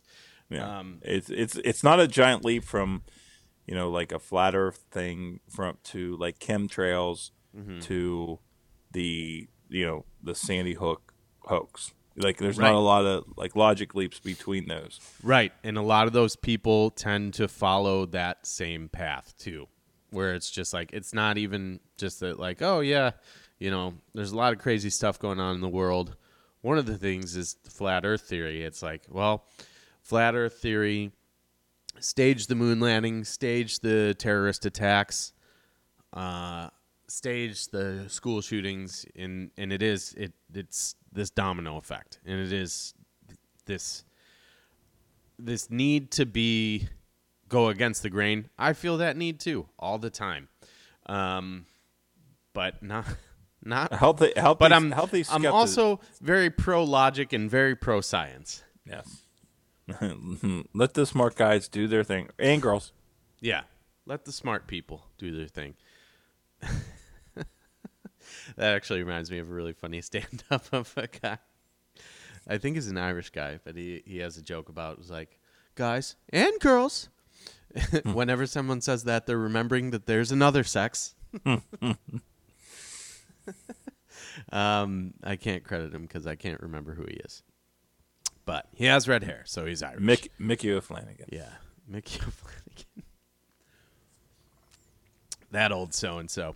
But yeah, so it is frustrating, and there's times where you just kind of want to shake these people. It's like, are you fucking kidding me?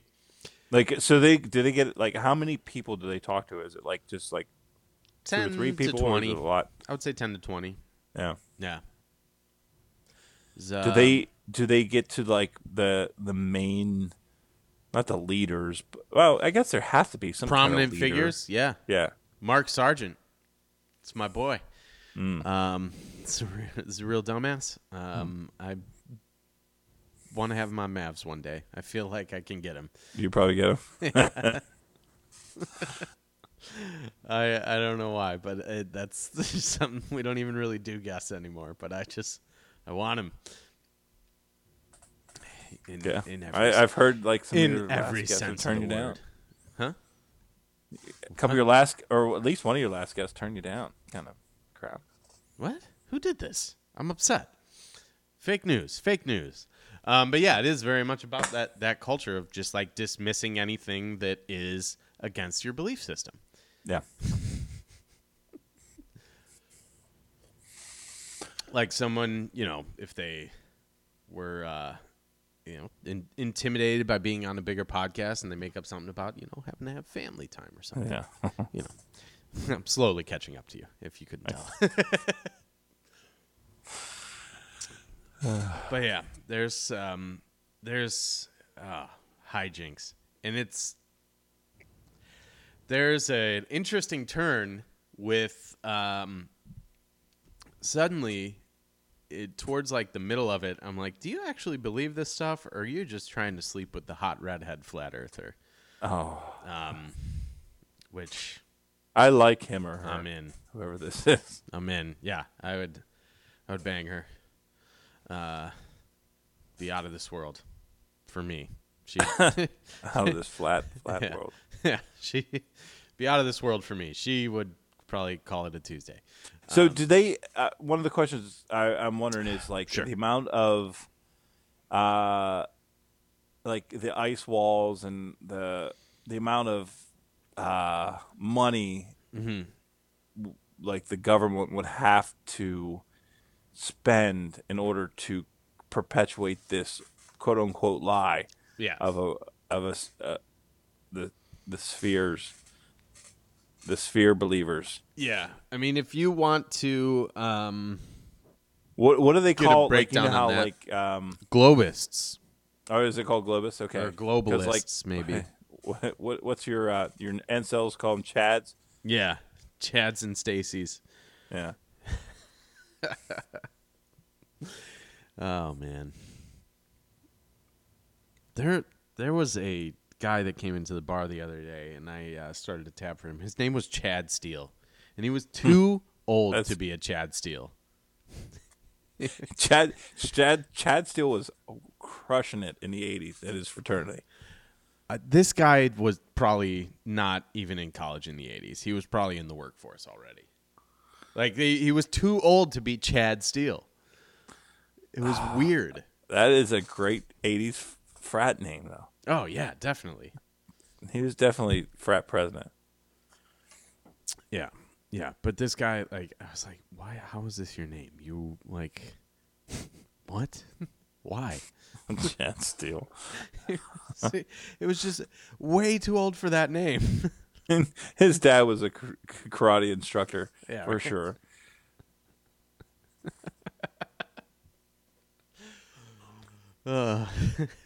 You think I like teaching 2-a-days at the dojo to get you into that private school, Chad? Now show me second pose. Yeah. Break the wrist, walk away.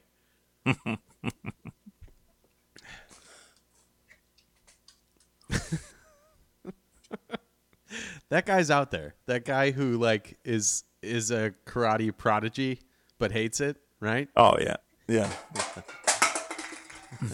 Spend Wally 8 hours at this Has goddamn had one too dojo. many. Go home, Wally. You're drunk. Yeah.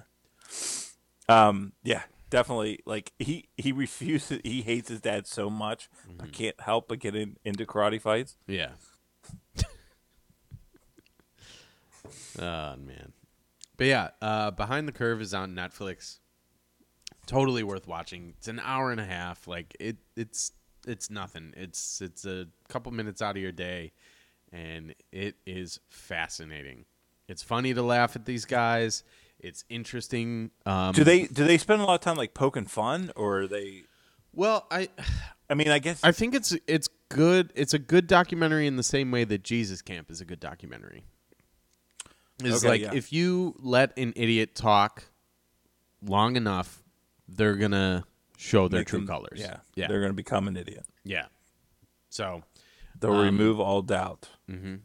yes, and they definitely do this. And there's some crazy stuff. I don't want to spoil it for you, but we should definitely talk about it if and when you find the time to watch it, because it's funny. Just the stuff that is just like, you guys are insane. But on the subject of that, have you seen the like the anti-vax or the unvaccinated kids are being like banned from coming to school in a suburb of New York? No shit. Yeah, because there's like a measles outbreak or something. I know that there was something in, like, Wisconsin or something, that there was a big thing. It wasn't happening when everyone was getting vaccinated. No. Interesting. Hey, everybody. One of our presidents died of polio, and then we got rid of it. Make polio great again.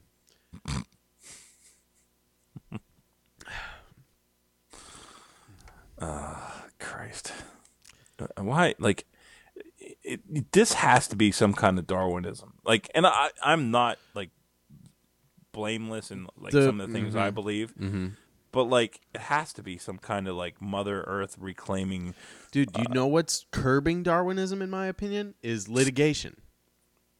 Everyone is so fucking litigious. Like, you have to, if you go to Starbucks and get a cup of coffee, it will say, caution, contents extremely hot.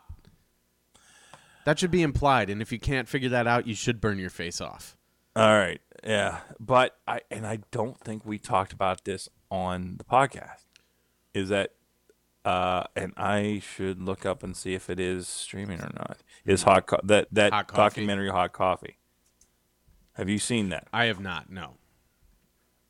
It is, because that is the thing that always comes up. Mm-hmm. And it is streaming on Amazon right now. Hot Coffee, and it is one of those things where everyone goes to. It's like, hey, it's hot coffee and stuff like that. But what McDonald's did? What do you mean there's no ice cubes? Lady, I can drink this coffee hot. One of my favorite parts of what is that? Fucking Clerks. When they're complaining about the things they get. Do you have any new releases?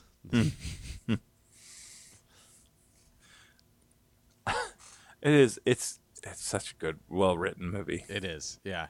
And I think I was talking about this on Mavs. The reason I get so upset about fucking Kevin Smith is because I used to love and champion Kevin Smith. I know. Yeah. I know you hate him. He betrayed me. I know. But Hot Coffee is a movie that needs to be watched by people not like you. I'm not saying that. I'm saying it is a. What do you mean, those people? Yeah. And I agree. There are some, like, that mesothelial, whatever it is. Yeah. You know, where they do those, and where all the lawyers get together to try to do class action lawsuits so they can take, get everyone $50,000 so they can make $50 million. Yeah. Yeah. Fuck that. I hate that. Mm-hmm. All this lady wanted was her medical expenses paid.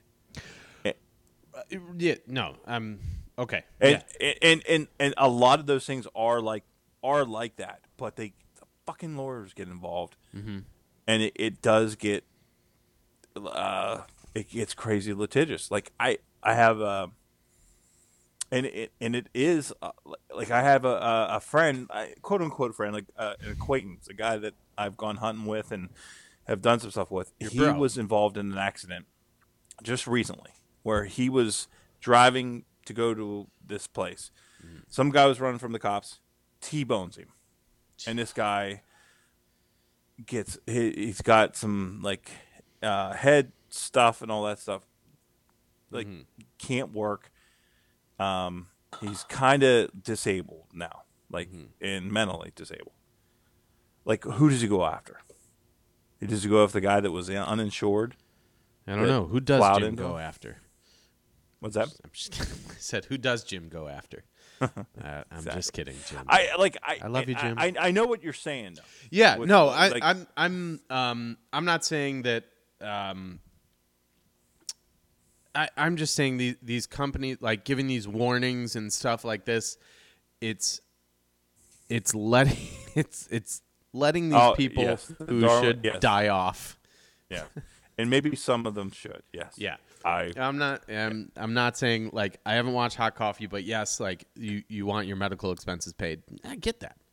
And yes, if you're hurt in an accident and this guy doesn't have insurance, you need to, you need to be taken care of. You need to be compensated. How do you get compensated? But yeah, I just think, like, I don't know. There's so much like this fine print now of stuff. It's just it allows these people to be fucking morons. Yeah. And we're all suffering for it. And trust me, I'm a big fan of the Darwin Awards. Like all this, and I probably have been a candidate 1 or 2 times where I just got lucky. I almost got fucking wrecked on one of those scooters. Not really. Like the story has grown for dramatic effect, but there was like I did run the risk of getting hit by a fucking car on a scooter in Austin. But You almost made Houston weird. Yeah. Again. But it's again, yeah. Or not. But Houston, the story has evolved into I was centimeters away from getting ass blasted by a minivan. Like me and a minivan going 20 miles per hour were close to intersecting. Yeah, I've been a candidate a time or two for sure. We all have, but it's the people who don't like. It's the people who don't learn from those experiences, and they get the free pass with the goddamn fine print. Yes. Let's make a pact now. If one of us has to, and I know I'm older than you are, so chances are I'm going to probably go before you do. But if one of us has to leave the podcast, we have to make it memorable, and so that way our memorial, we can kind of, that next episode is going to be a little bit funny. Hey, hey, hey, hey. Smoke weed every day. R.I.P. Nate Dogg. Oh yeah. Yeah. Yeah, people forget. It ain't a single till Nate Dogg sings. So That's right. No more singles. All right, let's Simon? Yeah. Yes, let's. So I got one for you, courtesy of our boy Fredo, who is a frequent supporter of the show. And we greatly appreciate it. This week it's coming in the form of your assignment, Adam McKay's Vice. Yeah, looking forward to it. Looking forward. For you, it's on Amazon. It's called RIP or RIP, a remix manifesto, and it kind of talks about. It's a documentary based on the. And I don't know if it's all sampling, but it's some of the ins and outs of the music industry. Yes. So and you where it is right now. You told me about this tonight, and I looked into it, and while we were doing our pre-show banter, so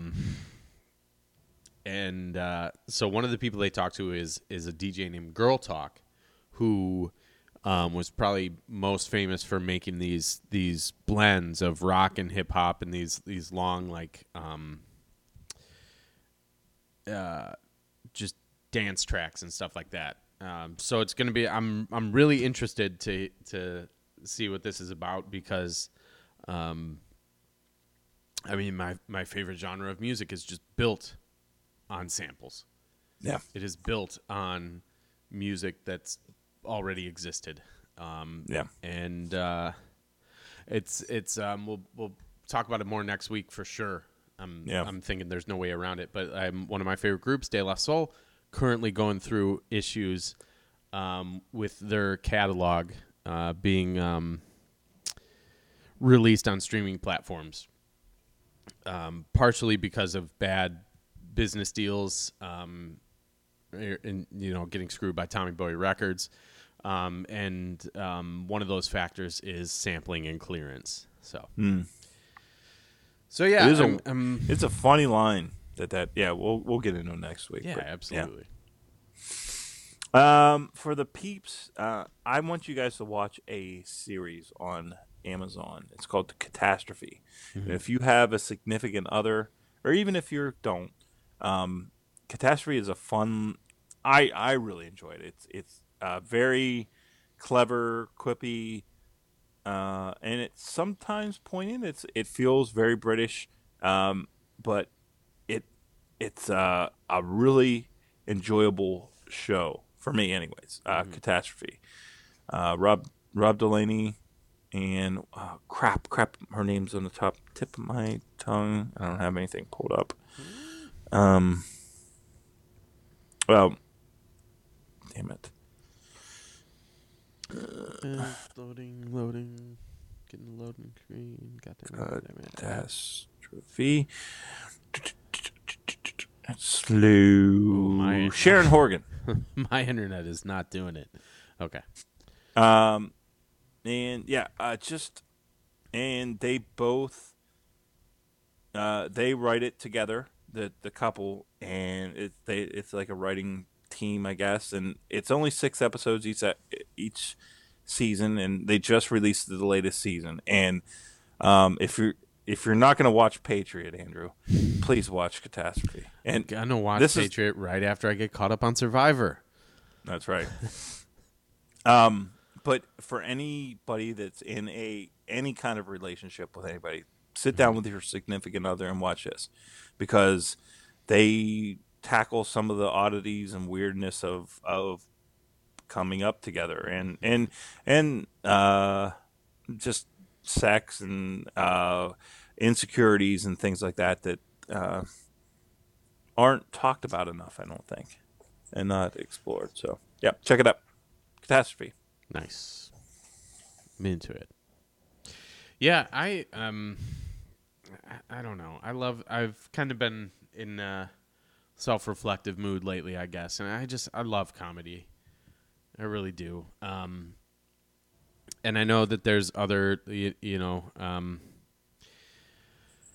comedy never gets the love it deserves. And I think some people just see it as escapism and can never see it past that. But that's just one of the things that's so great about comedy is it helps you deal with the truth, and not all of it. By and large, not all of it, but sometimes, and some. Yeah. I just find it to be so effective when it does, and well, and like I find myself not watching nearly enough comedy because I find myself in dour moods, and I think one of the things I enjoy the most is being able to sit down and watch something that I know Brooke and I will enjoy and laugh and just be like, huh, that feels like, yeah, remember that? Yeah, that feels like us. Yeah. And that's what good shows kind of do is like make you feel like you're in on the joke, I guess. Mm-hmm. Right, so. Yeah, absolutely. And it just, I don't know. So I am thankful for comedy, and that was just something I was thinking about lately. I do love it. Obviously, like we both like movies quite a bit, but yeah, I find so much value in comedy. Yeah, it can't all be incendies. Mm-hmm. Jesus Christ, no! Thank goodness. I mean, well made, but fuck. It kind of same as The Hunt. I love The Hunt, but I'm not gonna pop that on casually. Yeah, just like, hey, let's check it. Yeah. Let's kick back and watch this. Yes. So my recommendation, a dark comedy actually this week. Punch Drunk Love on Netflix. PTA. Yeah. Really good movie. I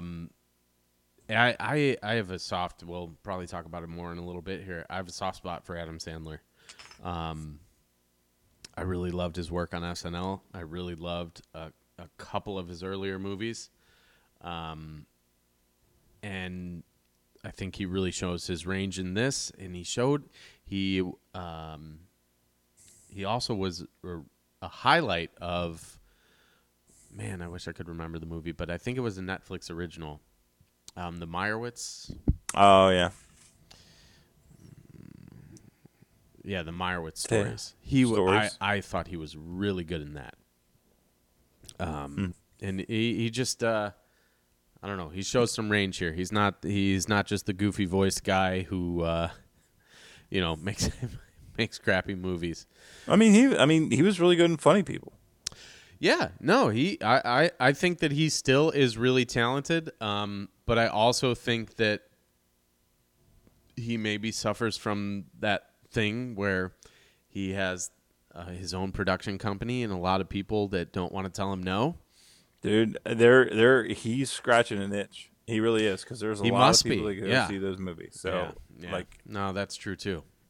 and I'm not even. I'm good with it. Like, have at it. Yeah. Well, I mean, that's my thing. Is he's the movies of his that I like so much that he has enough stock with me that I'll check it out. I'll Yeah. get to it. I might not see Grown Ups 2, but I've seen Grown Ups. So, yeah. Cool. Yes. Cool. Punch Drunk Love. Yeah, Punch. It's really Good director, yeah. good writing, Dark. good actor. Yeah. Just all nice little synergy. Nice. Feeling the flow, working it. Yeah, I have a feeling, and that's why I left it off my list. Okay, we will see. All right, so just to run it back real quick, next week we're going to be talking about Vice and R.I.P., a Remix Manifesto. Remix Manifesto is going to be on Amazon Prime. Vice you can rent. Yeah, I'll let you know next week. Yeah, whether or not should you to rent it? Yeah. Brad will let you know. But you can watch it on Amazon Prime for $14.99. Yeah, yeah. We'll, and Adam McKay has built up enough, just like you said about Adam Sandler, enough credibility with me. I'm in. Yeah. Well, I mean, comedy, Step Brothers, to me, like comedy being screwball comedy that has its poignant moments. That, I think I might have sent you a, well, they call them video essays now on YouTube. And I don't know if it's someone reading an essay or just trying to get one over on us, but there's a really good one on YouTube called Smart Dumb Comedy. Mm-hmm. And I'll have to post that to Twitter so that you guys listening can decide for yourself. But anyways, Adam McKay, I'm with you on that one. And if you, we're gonna let you know. Should you watch these things? Just tune in next week. In the meantime, we've got some tried and true stuff for you. The series Catastrophe, which started in 2015, is streaming on Amazon Prime, and the movie Punch Drunk Love, which we kind of just waxed about a little bit, is streaming on Netflix. And that's from 2002. Wow. What a time. Excuse me? Was Dick Cheney president in 2000 or vice president in 2002? Yes and yes. Yes.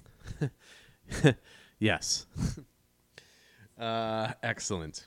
So, in honor, this came to me in a vision. And I shout it out to you. In honor, I really appreciate, and I think that you're giving yourself too much shit. I think last week you did a great job. But one of the first things you said to me is like, it's about a half hour of apologies or something along those lines. So we have compiled our 5 favorite apologies. Yes. This week to share with you guys. It's been a while since we went, but we're going back to the well with the top 5 format. And I'm excited. I am too. I am excited for our list. You know, I got all my movies are good. Okay. Like really good. I'm a fan of all these movies. I think you are too. Good deal. Nice. I think I'm gonna go with 6. Okay. I'm gonna go for a tie for number 1. Okay. All right. I like it. But that way, I guess it'll work out one way or another. But, so my number 5 from 1993. All right. Movie that we don't talk about very often, but I know we've both watched. I hope we've both watched is Falling Down. What's that? No, I'm just kidding. I don't know if it's a movie that could be made now because of the. I don't think so. Yeah, because of the the shit that actually is happening, the random shootings and stuff that are going on right now. But Michael Douglas at his very best, and directed by Joel Schumacher, one of those guys that is hit and miss. Yep. Yep. But defense just has had enough, and he goes into a fast food restaurant and wants breakfast. Mm-hmm. And the scene is great because it is like, he goes in, he wants breakfast, and is being just a little bit awkward and a little defiant, and so the cashier goes to the manager. The manager comes out, and he comes out and says, "Well, we can't serve your breakfast." And defense looks at his watch, and his breakfast ends at 11:30. It is 11:35 or 11:34, somewhere in. So basically ring the bell. As soon as by the time he had gotten in there, it was probably 11:30 and 30 seconds. By the time he gets to the manager, 4 minutes have passed, and they have gotten rid of all the breakfast. So he's gotten to the point now where he's very agitated, or he's getting agitated, but is in a calm way. And if you've ever seen Falling Down, you know what happens. It's a devolving situation, and the manager says, "I'm sorry, we can't serve you." And he goes, "You're sorry?" And then proceeds to pull out a compact machine gun. And I don't know. Now everyone's sorry. I don't know. I think if you haven't seen this before, I think it leaves a pretty bad taste in your mouth. Yeah, probably, especially in light of right. Yeah. Just in the context of where today. we're at culturally today, not because of what it was, but because of where we are. Yes. Yeah. Yes. It's a warning, or a precursor to what it's visionary almost. Yeah. It's and in a bad way, unfortunately. Yeah. But just a great scene, just full of tension, and you know what's coming. But and the people, the poor bystanders in the restaurant, it's just awkward as fuck. Yeah. Man, I kind of want to watch this movie again, just for. It's weird to see Michael Douglas jacked, he's sneaky jacked in this movie. Yeah. He's lean. Yeah. Yeah. Nice. All right. So my number 5, it's a kind of a throwaway line from one of my all-time favorites. I don't even try to avoid this movie anymore. I think when we were first starting this, I was like, I'm not going to talk about this because I would put it on every list. No, I'm not even trying. Did 1990, Martin Scorsese made a little movie called Goodfellas. I've seen it a time or two. And so I appreciate a lot of the nuances of it. And there's a great little throwaway line that little Joe, who sure can sing, Joe Pesci, which, by the way, he has an album called Little Joe Sure Can Sing. Huh. I have a copy of it. That's a real thing. Yes. It was put out on Brunswick Records. Yes, the people who make bowling balls. Yeah. So Joe Pesci's Tommy DeVito. They kill Billy Batts because he wasn't giving Tommy his due respect. He's been away for a while. No more shines. They beat him to death, or beat him at least near death before Tommy just pumps a couple rounds in him. And he fucking looks at Henry and he goes, "I'm sorry, I didn't mean to get blood on your floor." I totally forgot about this. What the fuck kind of, and it's kind of, to me, that's where One of the reasons I think Ray Liotta's performance is so good is I feel like that's the turning point for Henry Hill. Is like he gives him this look like, are you fucking kidding me? That's what you're sorry for? You're apologizing for this? Yeah, but I didn't mean to get blood on your floor. I'm saying it's a throwaway line, but I feel like Joe Pesci doesn't deliver any throwaway lines. Like, there's no reason they didn't have it because like the brutality of it, but like him saying that is their fucked up moral compass, right?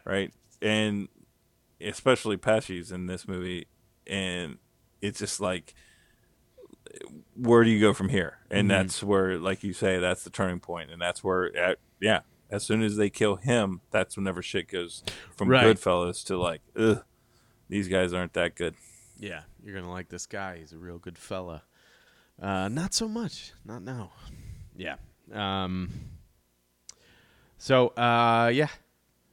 That's my number 5, and we don't need to say anymore. I thought maybe you were going to go with the after Karen is pointing the gun at Henry, and then he like grabs the gun, and then she starts apologizing for finding out that he's cheating on her. Yeah, that bitch. That selfish bitch, Karen. Karen, don't you think I have enough on my plate? Yeah. Oh man. I don't know how people ate the ending of that movie. But let's move on to number 4. Yes, number 4. And this is a little bit of a cheat by me, but I love it so much. It's a great throwaway. Well, not a throwaway line, but a great line. Just a great line where Jules has just shot a guy in the face. Nice. And he goes, "Sorry, did I break your concentration?" Yeah. No, they're solid, just one-liner. Yes. Yeah. Not a cheat at all. Pulp no. Fiction. Yeah. That's so good. Yeah, I actually have something to send you regarding not Pulp Fiction, but Reservoir Dogs. I was watching it before we hopped on here. Oh, sweet. Yeah. Solid vid. But yeah. Oh man. Yeah, this is where we found out that because before this movie, he was just Stax. Mm-hmm. Stax Edwards. But Samuel Jackson, just his breakout role, and it's a fucking crying shame that John Travolta got Best Supporting, or was it? Yeah, it was Best Actor for this, didn't he? Did he? I know he got an Oscar for this. And award winners nominated. Oh, he was nominated for Best in a Leading Role in this. I mean, I guess. Yeah, I don't know.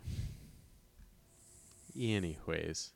Yeah, there's no real leading, but Samuel L. Jackson, this whole movie is fucking great, and then it spawned the career that we know now. Because of his just brash and in your face kind of acting, and that. Sorry, did I break your concentration? Well, allow me to retort. That's crazy to think. I should say that. Falling Down. Yeah, it is streaming on Vudu with some ads. So if you have the Vudu app, you can watch it with some ads. Worth checking out. And Pulp Fiction is streaming on Netflix. Nice. Yeah, I'm looking at his IMDb right now, and there's really. I mean, obviously his breakout role is in 1993 with Jurassic Park, but the following year he did another little movie. Yeah, it's crazy to think that like in our lifetime he has become a household name because he's like one of the biggest people in Hollywood right now. Yeah, and he's 70 years old. Yeah. And he's awesome. Black don't crack. Not all black. Well, he don't. Yeah. That's like, it's always funny when people make those strong generalizations. It's like, I've seen a couple examples of people of all races looking rough. He has come into our little local coffee shop before. Really? Yeah, and one of the guys who I would not expect at all. Wait, Brie Larson's wearing a 9 Inch Nails shirt in Captain Marvel. Yes. That's amazing. This is the best movie ever. That's because I'm looking at his IMDb right now. Yeah. Anyways, that's fantastic, and I'm in. But one of the guys I work with who never would expect would be the last person I expect to send out this text message. Samuel L. Jackson was just in our store. I saved his receipt. he saved Samuel L. Jackson's receipt and posted it in our back office. Really? Yeah. He got his autograph. No. Oh, No, you don't because you don't have for to it. sign for anything. Oh. He wrote in permanent marker Samuel L's order. And he was just the last guy I would expect. Like that's Samuel L. Jackson, the person, like the guy you would least expect to be super stoked about seeing him. He can make them super stoked.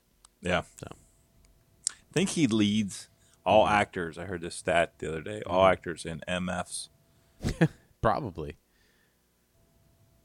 for a career. And he wasn't I think even it's in 243 or something like that. He wasn't even in The Big Lebowski. That's right. Could you imagine if he was in if he was in Scarface in The Big Lebowski? Oh, yeah. How far out of reach? Yeah, he would have been. Yeah. And now his like bread and butter is Disney movies. Yeah. Yeah. Incredible.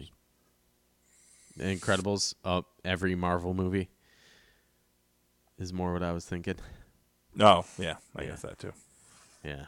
Unfortunately, Disney owns them. Anyways. Nice. Yeah.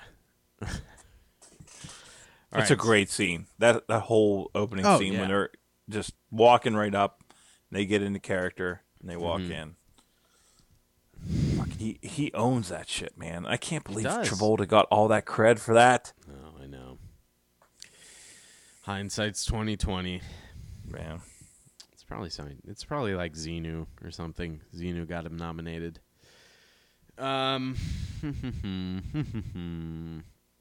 to go? I didn't number mine, so I'm just trying to pick over the list. All right, so number 4 is let me see the guy who actually does it. John Candy's involved. Another great Uncle movie. Not Uncle Drew, but Uncle Buck, written and directed by John Hughes, starring John Candy.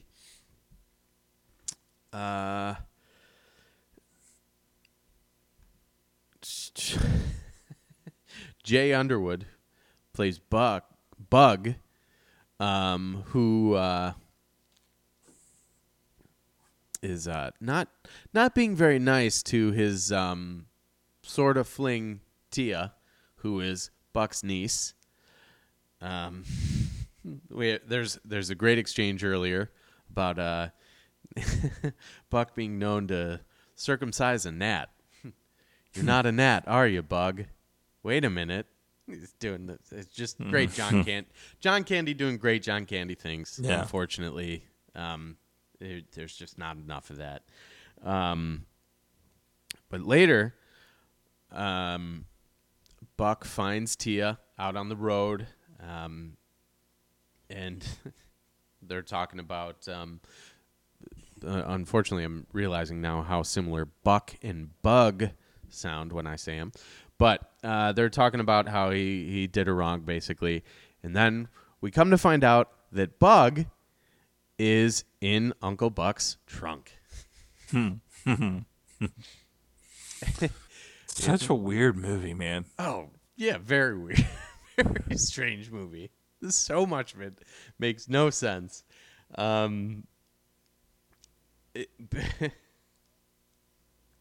But I love Jay Underwood, who's really not known for much. I love his delivery in when Buck says, "I'd like you to apologize to the lady," and he just the screams, and I don't even want to imitate it, but he's like, "I'm sorry, okay, asshole, are you happy? I'm sorry." Sing-songy. Yeah, it's just the way that he yells it is so fucking great, and just so like panicked and insincere, but he still wants to be that tough guy, and he's in no position to be that tough guy. And I just love it. And then, things take a weird turn when he's talking shit as Buck and Tia drive away, and Uncle Buck decides to what is it? Shoot? Swing some, I don't know, shoot some golf balls at Bug with a 5-wood, and he hits him. So weird. It's super weird. But yeah, I love the way that he says, "I'm sorry."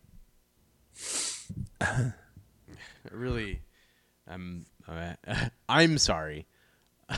I should have pulled it up ahead of time. No.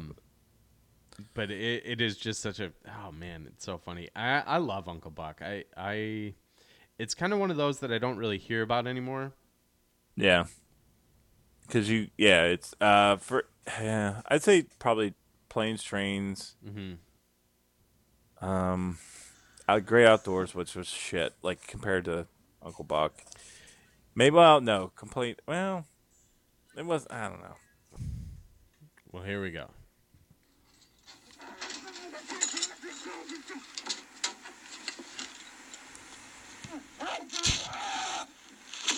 You shithead! I can't suffocate in here. You know what I'd like you to do? Actually, you could be doing both of us a favor. I'd like you to apologize to the lady, please. I'm sorry! I'm sorry! Okay, asshole! I'm sorry! I love that, and I think about it all the time when I think about Uncle Buck a lot. Actually, it's one of the movies I grew up watching a lot. It's weird as shit, but yeah, I think about that. I'm sorry, and also Uncle Buck's laugh when he's making fun of Bug again. I think he's some. It's just these things pop in my head from time to time.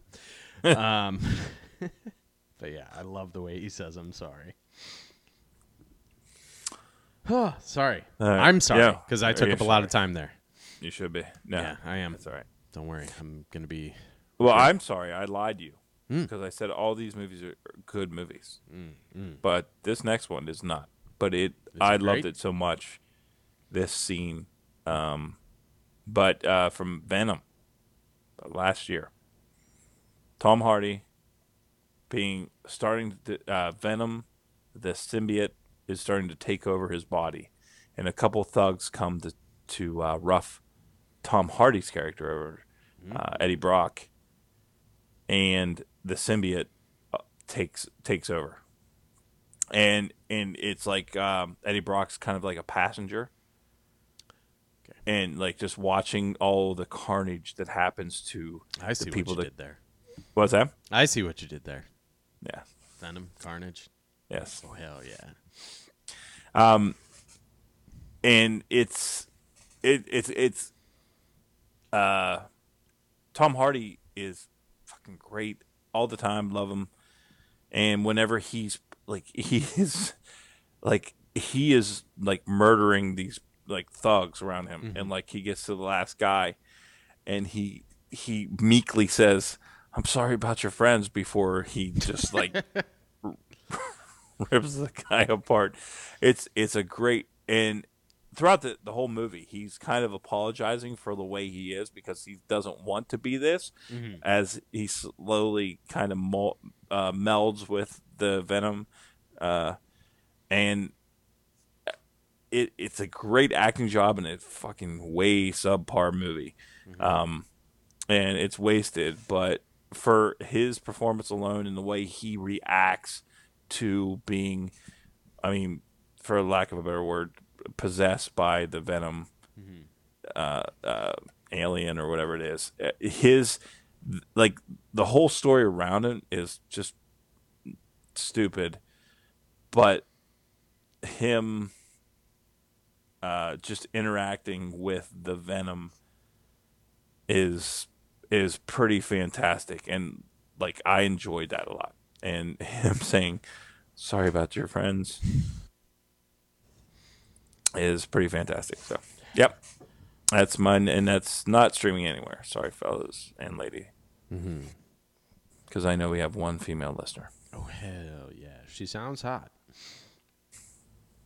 I don't know that for a fact. I just say that in my mind. Yeah.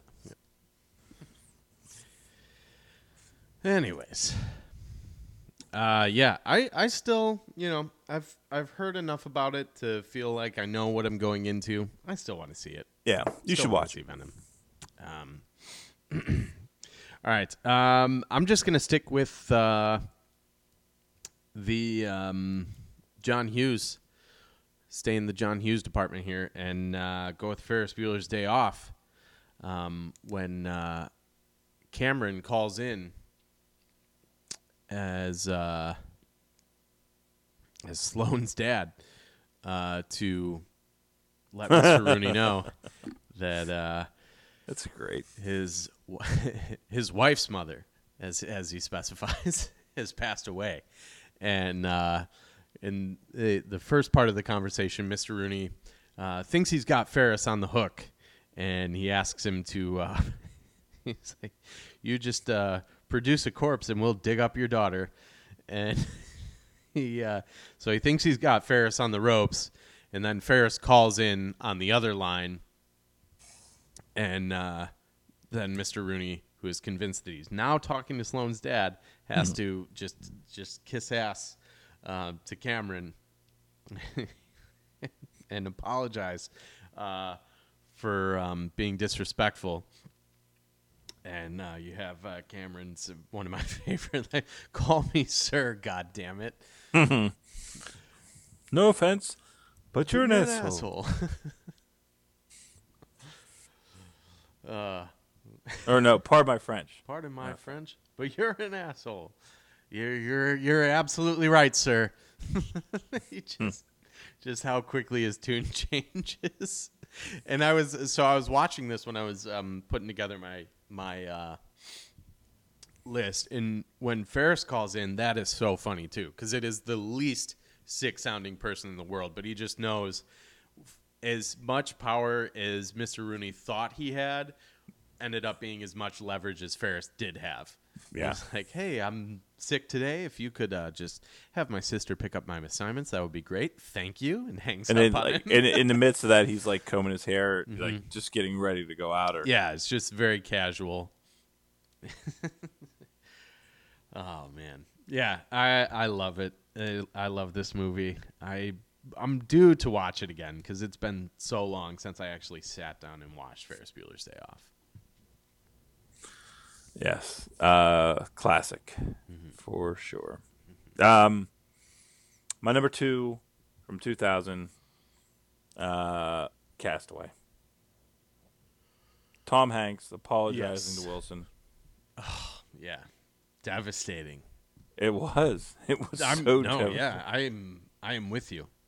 It's just it's so, like, at that point, like if you just say it, like, Tom Hanks apologized to the basketball in the middle of the ocean. You're like, what? That doesn't matter. But it is so heart-wrenching. Yeah. At that point in time, like, we've lived, we're, probably an hour and a half into this movie, and we're like that is his only connection to whatever he perceives as humanity, his humanity. I think after that, he's almost given up. And if it hadn't been for the Wilson basketball, Right. he may have. So, but yeah, him trying to get to it, but realizing he couldn't go that far away from his raft, and realizing that I have to give up my only friend Yeah. to save myself, and his I'm sorry, Yeah. and it's just heartbreaking. Dude, yeah, it's I have chills right now just thinking about it. Honestly, that's just effective filmmaking. Yeah, yeah, Because like that's the type of thing, like it could be played for laughs, it could be goofy, or they can try and play it dramatically, and in lesser hands it falls flat. yeah. But you just it's kind of a perfect storm of Well, and it sometimes it like with Robert Zemeckis did this, and sometimes it does fall flat for him. Right, like yeah. he's not perfect. He's not a perfect director, but in this case, with the actor he had, for sure, yeah. he was able to conjure that up with him, or allow his actor to make it work for the benefit of the film. And you know what? Even in this film, he screws it up. Zemeckis does. That last scene was the worst. What's the final scene? Is that with Him standing at a literal crossroad. That's a little on the nose. You think? Yeah. I just remember him being like at his front door, and his wife talking about the Titans almost winning the Super Bowl. Yeah. I remember that. I remember that. I'm just like Tom Hanks. What? How? All right. Yeah, that is really effective filmmaking.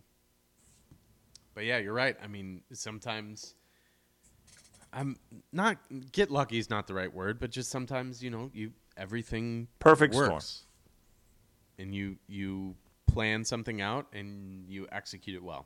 Other times, not so much. All right. My number 2, as I alluded to earlier with Adam Sandler, is Billy Madison. When Billy calls Danny McGrath to apologize.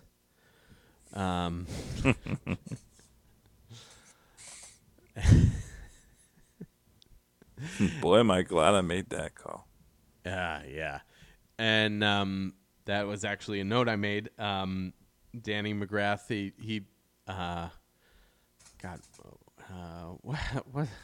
what's his damn name? Steve Buscemi plays Danny McGrath, and just on the phone, he's just so like, he almost seems just completely nonplussed.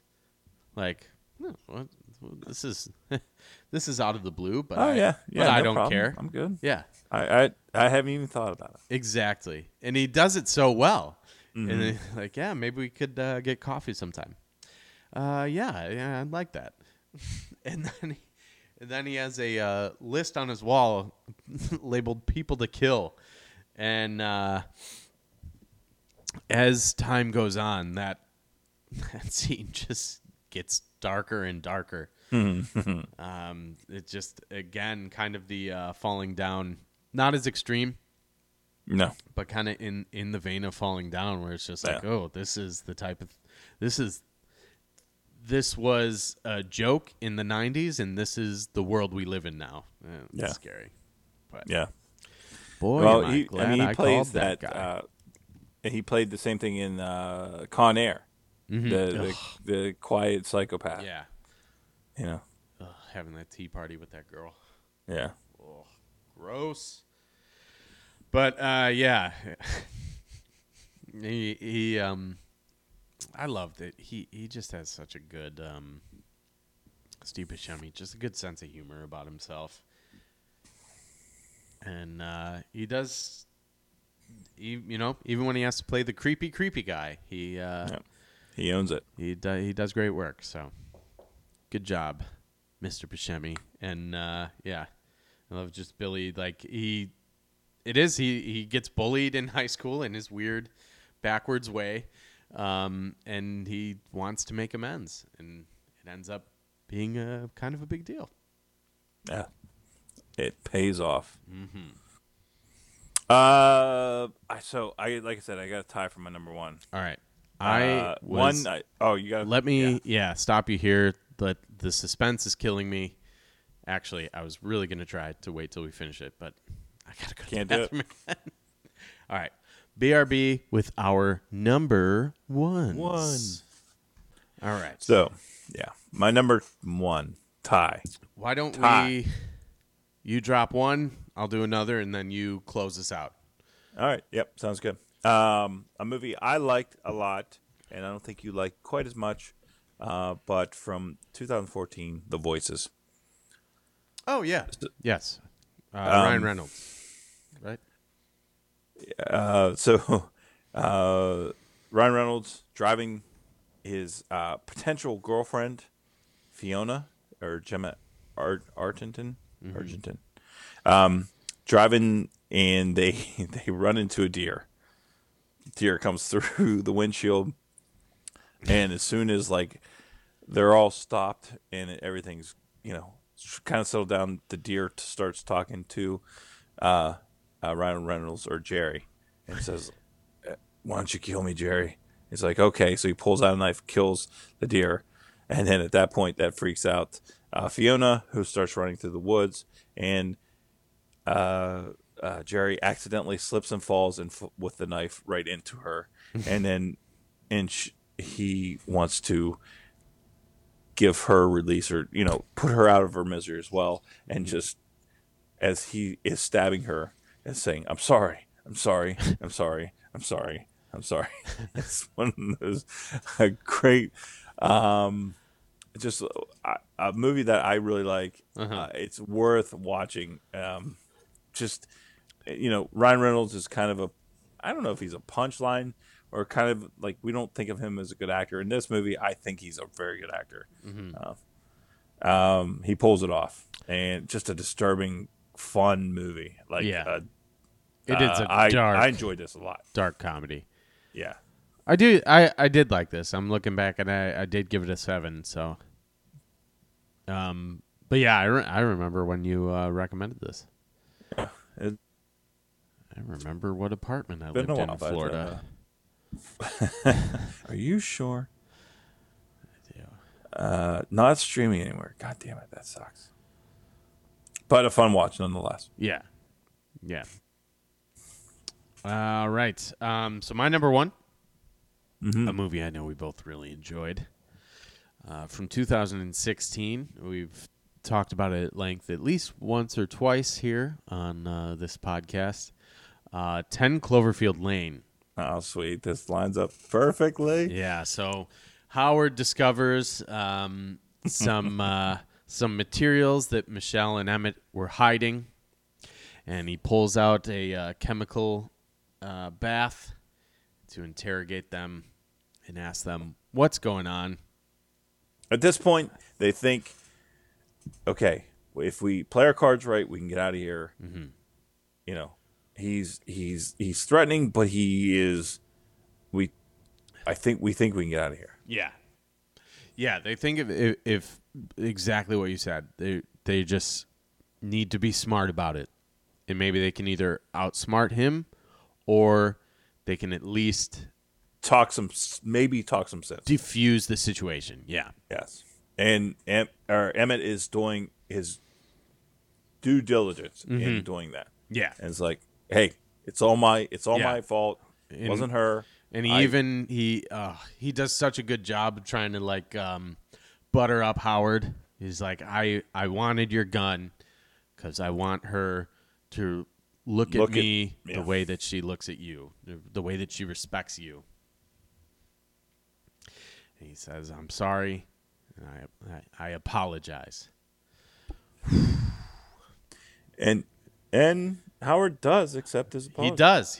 Howard says, "I accept your apology."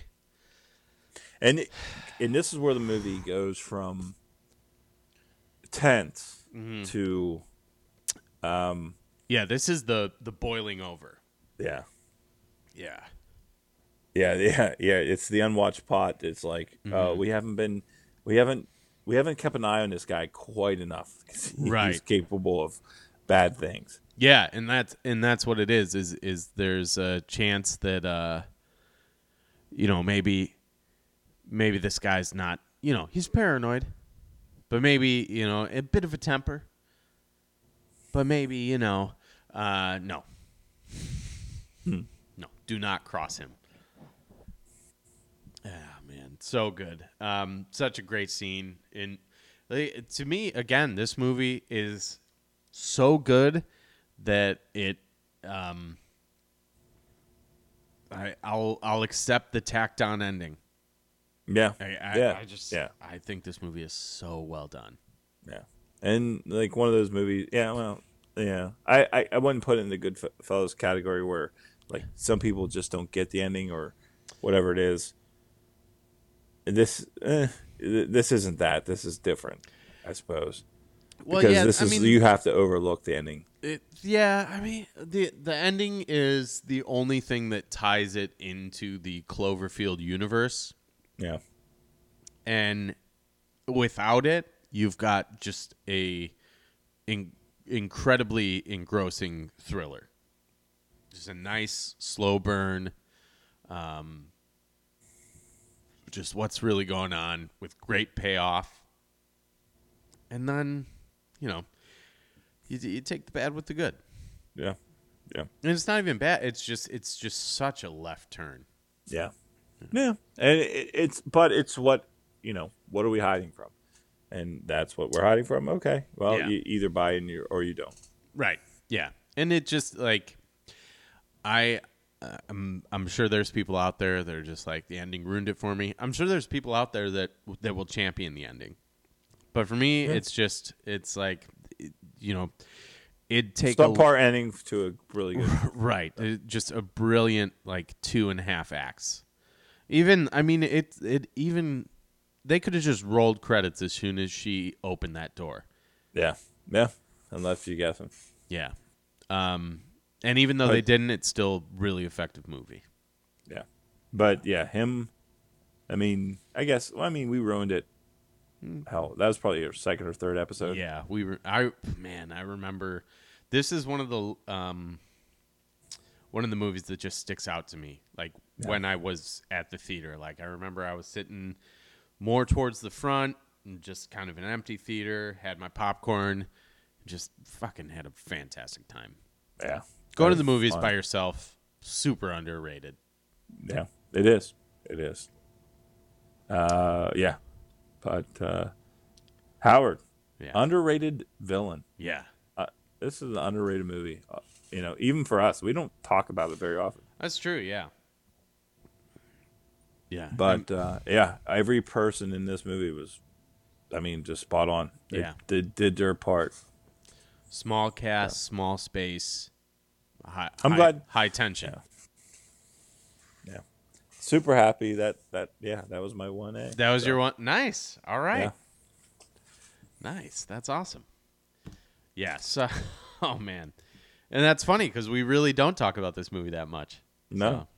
As soon as I saw it, like, because I typed it into YouTube, like, whatever.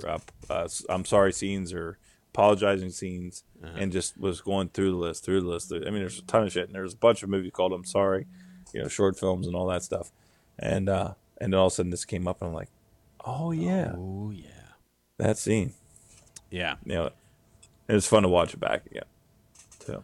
Yeah. Oh yeah, absolutely. It's so, and the credit to that movie, for me at least, and I'm guessing you probably felt the same way. You put it on, you're in instantly. You're like, oh shit.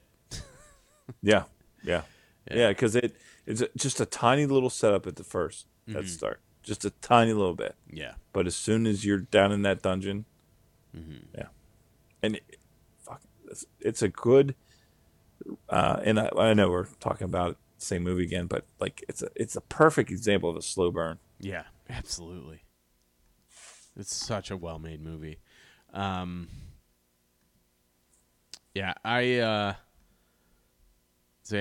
did pretty much the same thing. I was watching a lot of these scenes, and how I came across this Reservoir Dogs video is I knew Tim Roth said "I'm sorry" in Reservoir Dogs, and I was determined to find it. And it turns out that he does. And I found a really good video that follows it, but it just I don't know. I'm really happy with my list. I'm really happy with my list. So is that where like Keitel starts like put his head down and starts to shake? Yeah. Right as the cops are busting in. Well, no, yes, that happens, but he also gets like shot in the carjacking. Oh yeah. Yeah, man. Is there a scene of Chevy Chase, and it like I have this in my mind, of him like putting his arm around somebody saying, "Oh, I'm sorry, I am so sorry." Maybe.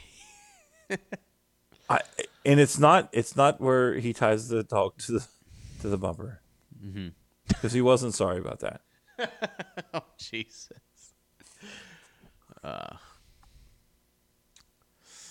I don't know. I'll remember it. It's been buggy. It's been itching my, stuck in your craw. Yeah. Yeah. So, anyways, till next week. I think, I think that was a good list. Mm-hmm. And hopefully you guys enjoyed it. And please interact with it, even if it's just to say, "Hey, still listening." Yeah.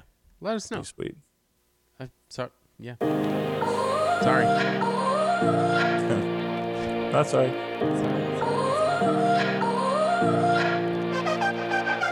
You gotta go and get angry at all of my honesty. You know I try, but I don't do too well with apologies. I hope I don't run out of time, cause someone call a referee. Cause I just need one more shot, have forgiveness. I know you know that I made those mistakes maybe once or twice. And by once or twice I mean maybe a couple of 100 times. So let me redeem or myself tonight. Cause I just need one more shot, second chances. Yeah. Is it too late now to say sorry? Cause I'm missing more than just your body. Oh, is it too late now to say sorry? Yeah, I know that I let you down. Is it too late to say sorry now?